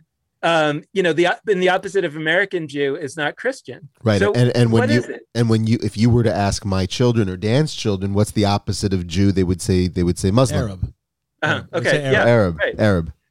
So, an Arab and Muslim are different, but right. If you say Arab or if you say Muslim, like those are two different, like you're revealing which category you're putting Judaism is, because if you say Arab, then it's ethnic. If you say Muslim, then it's religious. Right. But you might say both, and and I think in Israel there's a tension between whether it is both or one, or does one predominate. My point was more that it's the context in which they live. That in America, your neighbors are Christians, the dominant group, and here it's the Islamic world. Yeah. Right. But I would like to put Judaism, for example, in the genre of, and I say this with caution because I'm not saying definitively, but I'm saying it's an interesting. But what if Judaism is put into the genre of self-help, right, or wisdom tradition, right? In other words, so you can say, like, could you be a Jewish Christian? Maybe. In other words, could you be a Christian who uses Jewish technologies to find ways to live life in a more meaningful way than you find that Christianity helps you? I don't know. But if you put Judaism into a category where its opposite is not Christian or Muslim, but is, the 7 Habits of Highly Effective People, or How to Win Friends and Influence People, Rabbi Stephen Covey. Rabbi Stephen Covey. Rabbi Stephen Covey. Yeah, which that's the genre. Well, he's, Stephen Covey is the other religion, the other, our rivals, right, or whatever. What would that look like, right? That's interesting because you can talk about that in the context of how a lot of American, and actually even Israeli Jews gravitated towards Buddhism or yoga or transcendental meditation, or Eastern kind of meditative or contemplative practices, which you could define as a religion, but the whole concept of a Judist, right, like a Jewish Buddhist, and when we talk about it in that sense, and again going back to Amichai, who we've mentioned a few times, he's got like a whole thing, like once a month, where it's a Zen meditation Kabbalat Shabbat thing that he does. Right. And for some reason, maybe it's not for some reason, but it's for a very good reason. When we talk about Buddhism and Zen and meditation, and again, yoga, where a lot of Israelis go to India for a long time after the army, that doesn't seem to be in conflict with Judaism. Right. You talk about people who, I think on your channel, you have Eastern kind of meditative practices on Jewish Live. Mm-hmm. That doesn't seem to be a problem. But the second we bring in Christianity or Islam, that becomes competitive. Because Buddhism and Hinduism was never in conflict with the Jewish people in any sort of a... No, I agree. It's just so distant. I agree. And it's also, I don't know if they conceptualize it as religion in the Western sense. It's more... it's probably, they consider it like a culture. But another piece of this is, and this is where, like, some of what I talk about can sound untraditional, but I'm drawing some of my philosophy from even Orthodox rabbis. So in particular, Yitzhak Greenberg and Art Green, and who's not Orthodox, but a rabbi, who talks about like one possibility is that you can be an atheist. And another possibility is that you can believe that God is the oneness of all things. That's a pantheist or a panentheist. Or you can believe that God has engaged in what's called tzimtzum, or self-reduction, which is basically Yitzhak Greenberg, who's the Orthodox rabbi's point of view, that God is somewhere. I mean, God is God, but God as a presence on earth that interacts, that changes things on earth. That is from the past. That no longer is true. God, and so, to my mind, in a certain way, the panentheist vision, the idea that God is the oneness of all things, is the most frum, so to speak, is the one that at least imagines that God is kind of still around, right? The God that is fully withdrawn. Well, that's a Rambamist view. They're kind of the same. I mean, God's not around. So why are we praying to a God that's not around? Like, why are we praying to a God that doesn't do anything? You know what? If God is not, if God is by definition not interfering in the world and not doing miracles anymore, like, what are we praying about? What is that about? Now, I think that certain theologians and other people can give you a theory, but I think that for most modern people, those theories don't really work. And so it's really hard to understand why we're praying and why prayer is at the center of what it is to be Jewish. Yeah. If we put it in the category of religion. Now, one of the things that I'm interested in is this possibility that let's say that I think actually works with any of those three approaches, that says, look, when we think about the time in history when Judaism as we know it came about, that human beings were very powerless, especially Jews. Jews were very powerless. Jews were subject to the power of these empires. Human beings in general were subject to the power of nature in a way that they still are, but we like to think that we aren't.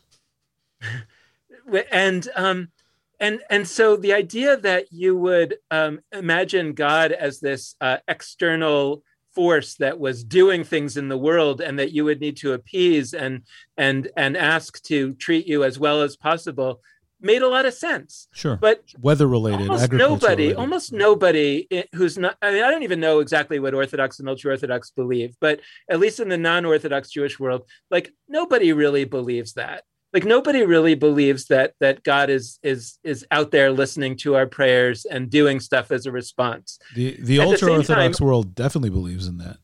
Who does? The ultra-Orthodox world definitely believes in that. Yeah, maybe. I'm not 100% sure, but at I'm least not either. We'll find out next week, though, when we have an ultra-Orthodox Rambam scholar. But what we do know is that human beings are more powerful than we've ever been before, and that Jews have done quite well in terms of power. So now what's interesting is that you could say, okay, so then we should just flush our whole tradition down the toilet because it was a waste of time that we were praying to a God that's not around anymore. Maybe he was back then, but he's not anymore. So the whole thing is a waste of time. Or you could say, no, wait a second, this is really interesting. When we were powerless, when we thought of ourselves as powerless, and we had a very particular set of hopes and expectation and demands from the being that we thought was powerful.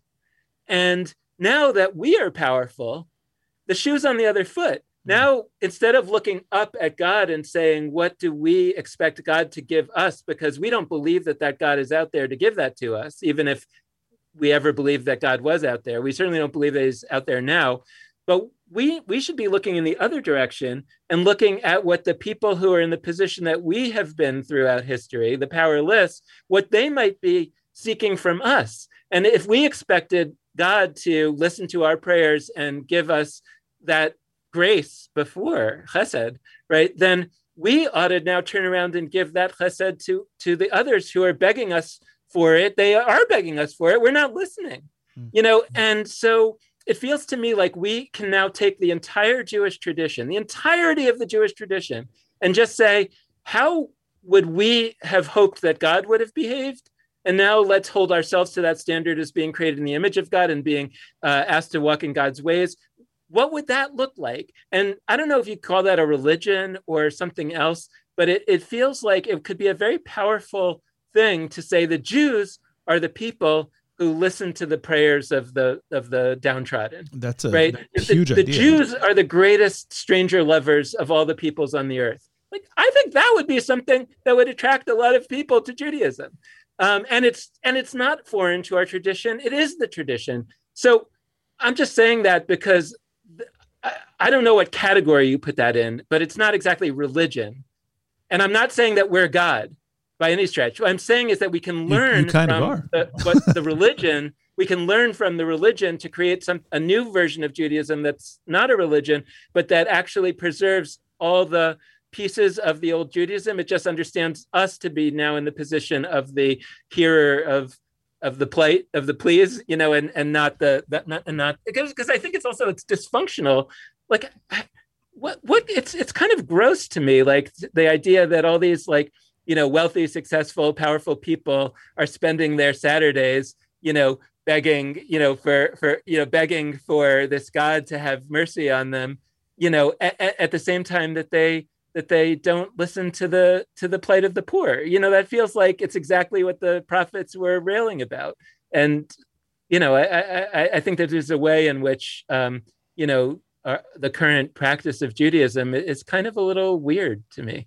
It's a hugely powerful idea, what you just said. And I was with you actually until the very last sentence, because the people that I see... I always take it too far. What's that? I always take it too far. Almost. You were almost there. You're over the line, Donnie. The people who I see who go to shul regularly, who go to synagogue regularly and pray regularly, are also the people who give tzedakah the most. And I think... Two other Jews. Not necessarily. In Israel, for sure, but... In America, not necessarily at all.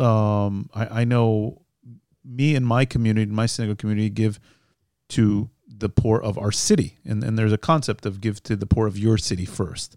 And we gather and donate tens of thousands of shekels every year, more, probably hundreds of thousands, just to the poor here in our city.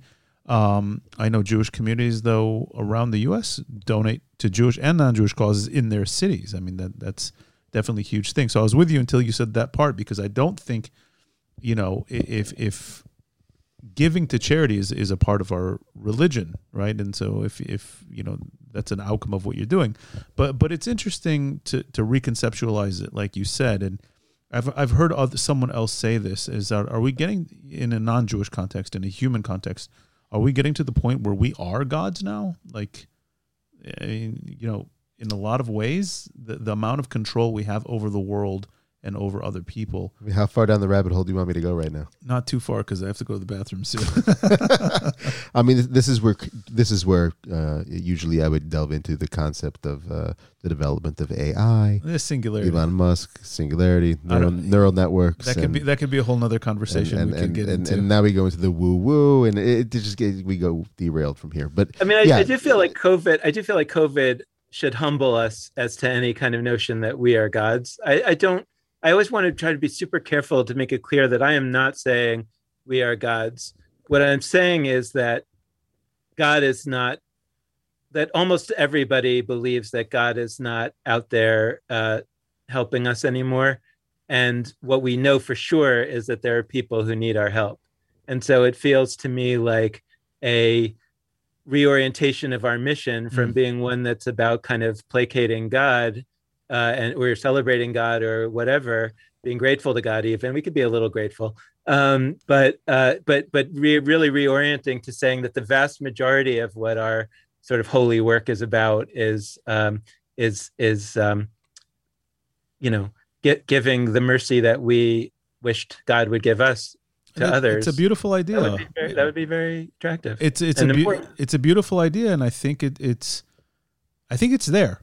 I think one of the core beliefs that does cross, I think, all denominations is that, we were given agency, and for those of us who have blessings, especially for those of us who are fortunate, is to use that agency and those blessings to help those who aren't fortunate. And so, yeah, it's a beautiful idea. I think it's a beautiful concept. I think it's something that can unite all Jews, whether you believe or not, and whether, which kind of Judaism you believe in, if we're looking for some kind of uniting thing here. And we remind our listeners that we accept donations of all kinds. Yes. I was listening to a comedian today, and he said something jokingly about how, you always have that, like the story of the plane crash, and there's like the one person who survives the plane crash. And like, God saved me, God was with me the whole time. It's like, wait, where was he with the other 150 passengers? It's like, yeah, maybe we need to take a little more responsibility on ourselves. We actually, just a quick note on our podcast, like we actually, we were sort of excited that we came up with this. We did a series on philanthropy, and one of our conclusions was that we actually were urging people to give less Jewish philanthropy and more philanthropy outside the Jewish world, even though, like, of course, we might have even said it in a jokey way, but if you are going to give Jewish philanthropy, give some of it to us. Give some to us. It's interesting though, because I a lot of my clients are Jewish federations and philanthropic organizations. Like Dan's got to go. He's got an emergency situation to deal with. But there seems to be, again, another unorganized thought in my mind. Philanthropy is in many ways tied into the class or the generation that's giving the most of it. So for the Jewish donor class, it seems that the people that are probably my father's age, baby boomers, I mean, are giving the lion's share, I think, to Jewish causes still. They have a particular set of values, and they see it as a part of their Judaism religiously to give to Jewish causes. And it's interesting to think in a different Jewish world, of the type that we're talking about throughout this episode, if newer generations of Jews would give to other causes that are not Jewish, or does the removal of classical Jewish faith frameworks take away people's desire to even give? Mm-hmm. Does the me, generation the me generation think to themselves, are we going to a place where people are just less inclined to give because maybe they have less? It's harder to be socially mobile. They feel like, why should I give to other people? They don't help me. I'm not going to help them. Like how much does the framework of organized religion play into somebody's desire to give his or her resources to others? I think it plays a big role. I mean, the studies that show that, for example, in the U.S., that conservatives give a lot more money, Christians, people of religious people give a lot more money. I remember once going into this mega church, and it was amazing. And you're so amazing. I agree. And I remember saying to the person who was showing me around, I said, like, how much are the dues here? And he said, he looked at me like I was crazy. Like, we don't have dues. So dues. That people give from the spirit of their heart. Do you ever watch? Sometimes when I'm really bored at night, I turn on. We have this thing called METV here in Israel, which is like it's an evangelical. Okay, so Christian broadcasting for the. So I watch televangelists sometimes. Uh-huh. I think it's super, super entertaining, just from a pure entertainment value. Have you ever heard the name Crespo Dollar? No. Okay, so there's a guy. His name is Crespo Dollar. This is legit. He's a televangelist. And he's not in any way. I don't think this is unique to him, but he's gone and convinced his people, his followers, that they should give generously to him so that he can buy a Gulfstream 5 jet, so that he can continue to spread the word of Christ in other places, in faraway places. And his name is Crespo, and his last name is Dollar. I've heard stories like that, actually, other stories like that. But actually, I mean, I think that's sort of one point that's relevant here, is that in the history of religion, right? I mean, I think that a lot of the sort of quote philanthropy that was being demanded, I mean, including Judaism, like my wife and I now are doing the Daf Yomi, reading the daily page of Talmud, and it's so clear, so much of it is about how you would have to tithe and you would have to give all kinds of contributions, but it was mostly going to the priests. Like it was some of it was going to the poor for sure, but the vast majority of it was going to the priests, and not in a bad way. It's not necessarily that they were getting rich, although I think they were, but it's kind of a reasonable thing to say. You should support the clergy. Okay, that's fine. But when you start to say, well, this is teaching these like deep values, I'm not totally sure that it was in its origin. Now, the more interesting question is whether it could be, and I think it could be. So I would love to see, I love the idea of tithing, which in Judaism is maaser, right? So it's not like we think of tithing or as a Christian concept. We think of grace as a Christian concept. But those are all very Jewish concepts. Yeah. Yeah, those in Hebrew are maaser and chesed. So anyway, but baptism is also originally a Jewish concept. Right. So the idea that you would tithe is powerful. Not only that, but the idea that we tithing is not a act of generosity. Tithing is a recognition that 10% doesn't actually belong to us. And so if you don't, it's not if you do tithe, you are to be praised. It's if you don't tithe, you are like a robber. You are taking money that doesn't belong to you and using it. That's theft. So I think that I could imagine. So now I think that part of what doesn't appeal to the younger generations today is that they do, I think, understand. And like I said it a little, I wasn't really joking. I mean, I think it is true that a lot of the philanthropy or tzedakah that's given by highly involved Jews, meaning people that go to shul every week, et cetera, is going a lion's share to Jewish causes. And I think that's out of whack. I think it's not ethical.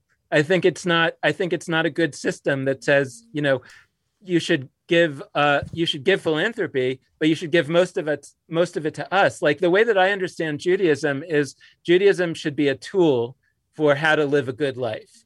And it's like going to school. It's like and by the way, I mean, Jews are out of whack on this in terms of like day school. I think day school tuition is out of control because if you have to pay so much money to just keep Judaism going, then you say, well, what's the point of keeping Judaism going? Oh, it's good for the world. But it's not actually good for the world because I don't have any money left over to give to charity outside of this. And I hear this all the time from people. Like, I wish I could give more tzedakah, but I'm giving so much money to day school. I'm like, well, maybe we have a problem here, And so, so that's where our idea on the podcast was like, you should give only 10% of your 10%. Like, I think people should tithe and they should give no more than 10%, meaning 1% of their income to Jewish causes. And the other 9% should go to general, tzedakah. That would be an interesting world. Now, if in a world like that, Jewish causes would probably have less money. So what would we do? We either would have fewer of them,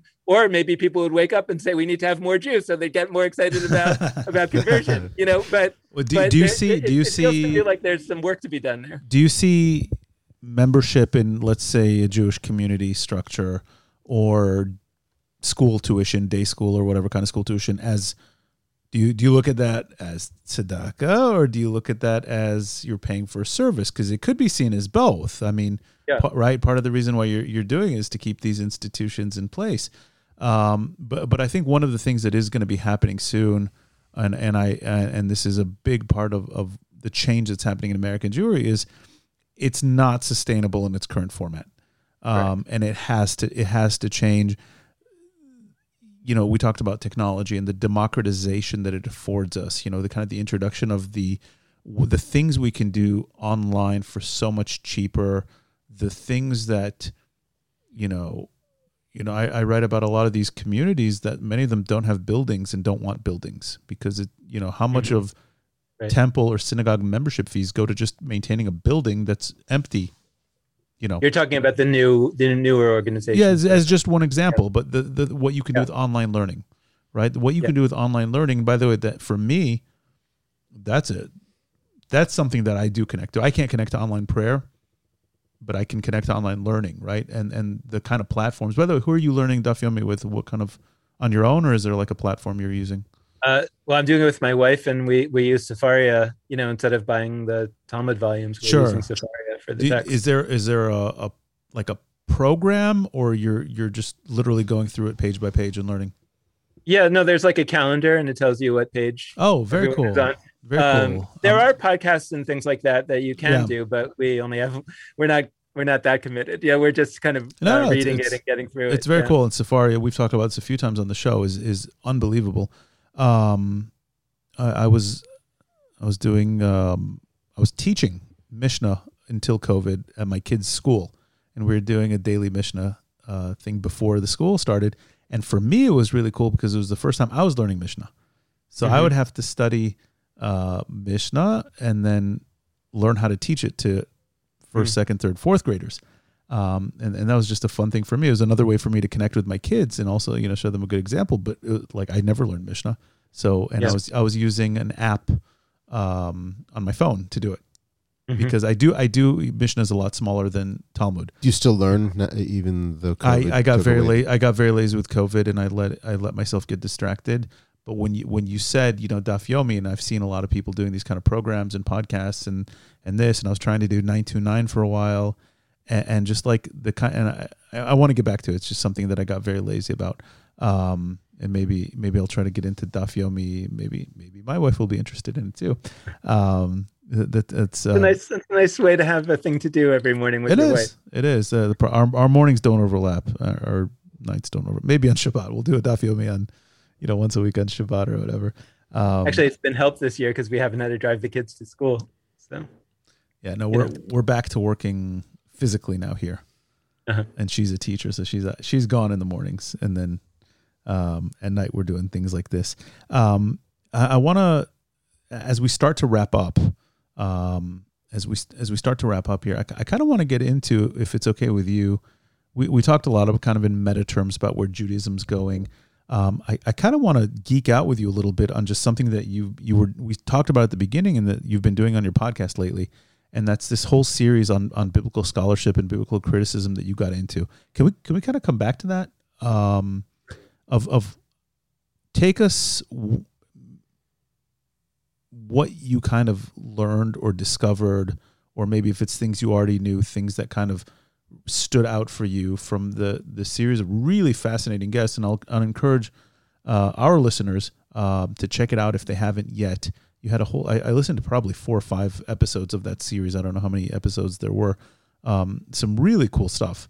I don't know if you want to take us through some highlights or kind of like the arc of if there was like a methodology to how you put that series together, and maybe if we could condense it for us and for our listeners, I think that could be cool. Yeah. I mean, it wasn't super methodological. One of the things that we struggle with is to figure out, how to convey to people like the richness of what's out there and what you could learn and discover without being, without it being too much. And maybe people don't want to, have so much on this topic. And so we kind of try to break it up and have different angles. And, I wish actually that there was more of these kind of books available as audiobooks, because I think a lot more people would be able to access a lot of this material. There's some wonderful books, like Richard Elliott Friedman's classic is called Who Wrote the Bible? And then there's a professor, Israel Finkelstein in Tel Aviv University, who's written a book called Unearthing the Bible, and also David and Solomon. These are wonderful books, and they're actually easy to read. They're just not available as audiobooks. So Israel Finkelstein is a in the world of archaeology here in Israel, he's a giant. Let's get him on the show. He always, I remember from my tour guide course years ago, he was always the, he's the more, pragmatic, rational. Let me, I'm going to use the facts to, as they appear to paint the picture. And it's always in striking contrast to the biblical narrative. Well, there's two schools of archaeology, and one that assumes the Bible, then goes back to try to prove it, right, and the other one that doesn't assume anything and only constructs what it can from what it finds. He's that one. Yeah. Right. And I mean, I think that so the thing to really sort of understand about biblical criticism or, academic biblical scholarship is that it's obviously starts with people coming to the text with an open mind. So if you believe that God wrote the Torah, then it's like the end of the story. But then the issue comes up is like, well, if God wrote the Torah, why does it say that Noah brought the animals 2 by 2 onto the ark? And over here it says 7 by 7. You say, oh, well, because it was 7 by 7 was the kosher animals, or the pure animals, 2 by 2 was the. So you can kind of find explanations for everything, but those explanations are not in the Torah. Right. So the way that you're getting to that explanation is because you're starting with an axiom of saying God wrote, or God wrote, or indicated, and then how do you make whatever. It make sense? Yeah. And how do you make it make sense when there's clearly contradictions, right? And the academic biblical scholars come to it and they say, well, I'm going to not assume that God wrote the Torah. Now, that doesn't mean that if some, smoking gun came out and proved to me that God wrote the Torah, then I'll believe it. But in the interim, I'm going to read the Torah like I would read any other book, any other ancient book. And I would say, what can I find here that helps me understand how this was written, given that we don't have a history, of behind the scenes telling you everything, how it came to be.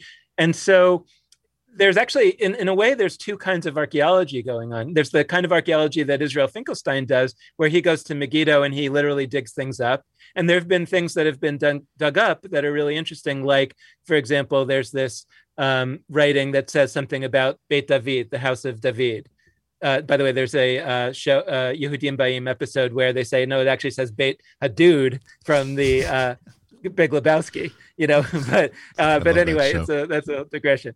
But so they read that and they say, oh, well, it says Beit David, and they can kind of see when it's from, based on carbon dating or whatever. And they say, well, it's from not the time of David, but it's from a little bit after David. So this suggests that way back when there actually was something called the House of David. So that doesn't prove that there was a David, but it suggests very highly that there really was somebody named David, so that's good information from archaeology. However, you also find things in archaeology, like there's something called the Merneptah stele, and Merneptah was a king of Egypt, and it says that Israel has been wiped out. It has no descendants. So that's a little bit in conflict with the fact that there was an Israel after that. So what's going on there? So archaeology can be like a mixed bag. I always used to ponder all the assumptions and all of like the logic of archaeology is that we find artifacts like Beit David, and then we deduct understandings from them, and nobody ever considers the possibility that there was just some prankster 2,000 years ago that was like, I'm going to throw these guys off. I'm going to write something. I'm going to put it in a really obvious place. And when they dig this up, they're going to be like, Manaftach says the Jews were wiped out. And that's going to change the whole way that. But it's interesting. And I think they have to account for that, because if you look at what people will dig up from us 2,000 years from now, I mean, how could you make sense of anything? It's just so crazy. Right. But if there is something that says like Beit David, then so David may have been like a mythical character, but what is that the myth started as long ago as when that finding was from, unless it was a prankster, like you're saying. So, so you can find things from archaeology, and then from the archaeology of the text, you can also kind of dig into the text. And classically, right, one of the earliest things that they saw was that there are parts of the text that refer to God with the name Elohim, and there are parts of the text that refer to God with the name Yod-Heh-Vav-Heh, the tetragrammaton, the 4-letter name of God, right? And they tended to be like, and they weren't like randomly strewn about. It tended to be you would have a chunk of the story that would refer to Elohim and a chunk of the story that would refer to Yod-Heh-Vav-Heh, and they would kind of pull that apart. And they found that you can almost have two independent books, one of which uses God as Elohim and one uses God as Yod-Heh-Vav-Heh. And that was the initial finding, and then you start to sort of pull that apart and you say, well, can I see things in these two books that are similar, right? Like I pulled them apart based on the fact that they use different names for God. But it turns out that all the ones where they're using the name Elohim for God make characters from the northern tribes heroes, and all the ones that say the name of God Yod-Heh-Vav-Heh make the characters that are heroes are the southern tribes people. So you're like, well, I didn't actually pull them apart based on northern southern. I pulled them apart based on these two names of God. So the fact that they have the one seems to be pro-north and one seems to be pro-south, that's not an accident. It could be random, it could be a prankster, but it seems like there's a good chance that actually these were two independent works, one from the north and one from the south, that got woven together at some point for some reason, and then you start to say, well, what would be the reason why they might have been woven together? And then there's like speculation. You say, well, what do we know about when they might have been woven together? We know that the first temple was destroyed. The northern kingdom was destroyed about 150 years before the southern kingdom was destroyed. And then Israel Finkelstein comes along and finds archaeological evidence that the population of Jerusalem expanded greatly after that period. So it's like, well, who are these people that all of a sudden moved to Jerusalem? Well, it makes sense that they were actually the refugees from the northern kingdom. So what do we know about times when a huge refugee population comes, like think of the Russians coming to Israel or something? We know that you kind of have to find a new way to weave the culture together. They bring their lores with them and their stories with them and their customs with them. And for me is kind of like, I don't know, I guess I never really thought about the whole, like, northern southern kingdom, historical approach to I just never thought about it, and it's fascinating. It's like fascinating to think about it in those terms of like, if the Bible, I guess if you're coming at it from that kind of approach, it's just, I never thought about it. And just thinking about it, like what you said at the beginning of Moses being the hero of the North, or was it Aaron being the hero? Was the hero of the North, yeah. And like how everything is just kind of, how do you meld these two universes together? Right. And they were cousins. They were already relationships. So it could be like as if, there was, like a huge Russian aliyah, like these are Jews. I mean, most of them in some fashion. And so they're not like just random people that showed up. They're Jews, and they came here, and we have things in common. We both have ancestors from, Lithuania or whatever, or from, the Spanish Inquisition. We have a shared story. I don't know, whatever, we say, okay, so we're going to go back there and highlight that and make that important to our story. So now there's these like different schools of thought, because there's what's called the minimalists, for example, that say, oh, well, like David never existed. It was not, it's just all legends. That a lot of these stuff, like it's just complete legends and there's no truth to them. And then there's these kind of people that are more like academic biblical scholars, but they're not minimalists. I don't know if they call themselves maximalists or whatever, but they say, no, there really was this united kingdom under David and Solomon and Saul, David and Solomon, and then that was broken apart, and then there was the North and the South, and then they kind of came back together after the North was destroyed. And then there's like in between that says, look, Saul was some Benjamin, Saul was from the tribe of Benjamin. He was like some kind of king, which in the ancient world, a king was more like what we call a mayor. So Saul was like the mayor of Benjamin, and David was like the mayor of Judah, and governor. Solomon was like David's son, so he was the mayor of Judah. And so like they existed, but there was never this big united kingdom. Right. So there are all these different perspectives, and scholars, they all fight about this. Like they say about academia, like the stakes are so low, so the fights are so hot, things like that. So there's a lot of fighting about these ideas, but I'm fascinated by all of them. I think it's great. I think we are too. Yeah. And I've been enjoying listening to that whole series. So great job. You and Lex did a fantastic job putting those together. I think we've been going for 3 hours. we're going on 3 hours and I think 25 minutes. So we promised you a long podcast, and it certainly was. I feel like we could talk to you for hours more, but we're going to wrap this one up, and maybe we'll continue with you at another time in the future. Really, thank you so much for joining us. This has been fascinating and mind-blowing, as I expected it would be. So you're in Chicago, so we'll wrap up with a Chicago question. How long have you lived in Chicago? About 15 years. All right, so are you disappointed by the disappearance and the closing of Hot Dogs? No, I have to admit that I live on the south side of Chicago, and okay. I don't have a lot of experience up there. I see. So I can't go anywhere with my closing question. I can't do it. Which was to ask about what has replaced. Oh, Hot Dogs. You know what? I've got a closing question for you. You said you're originally from New York. Yep. New York pizza or Chicago pizza? Definitely New York. I think that I might actually prefer New Haven pizza, though. There was just like. Huh? A Beats. Yeah, a Beats. There was this like time where there's this time where we had this pizza, and it's my birthday coming up, and I told my wife, like, my dream is to find this pizza again that we had somewhere in Chicago that I think was New Haven pizza, and I just have been thinking about it ever since, and we're going to track that down. New Haven pizza is the bomb. A Beats. I don't know what it is. has no idea. I'll explain. I'll look it up later. They don't call it pizza. They call it a Beats. I get it. Yeah, I get it. I get it.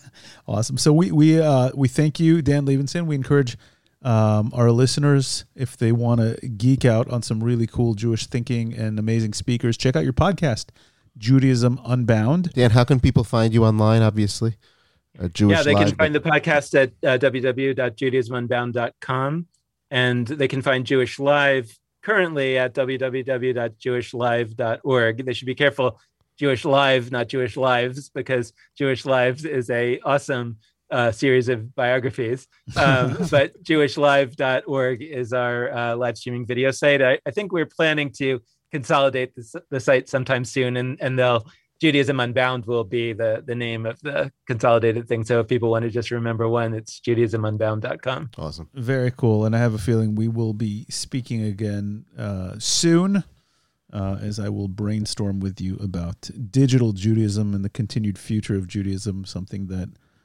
I think definitely interests both of us. And this has just been, it's been fascinating. And we thank you. And we will... Thank you. We will see everybody next week on Juanced. Awesome. Take care, Dan.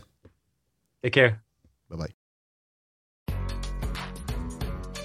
Juanced is a joint creation of Benny Shoulder and Dan Pfefferman.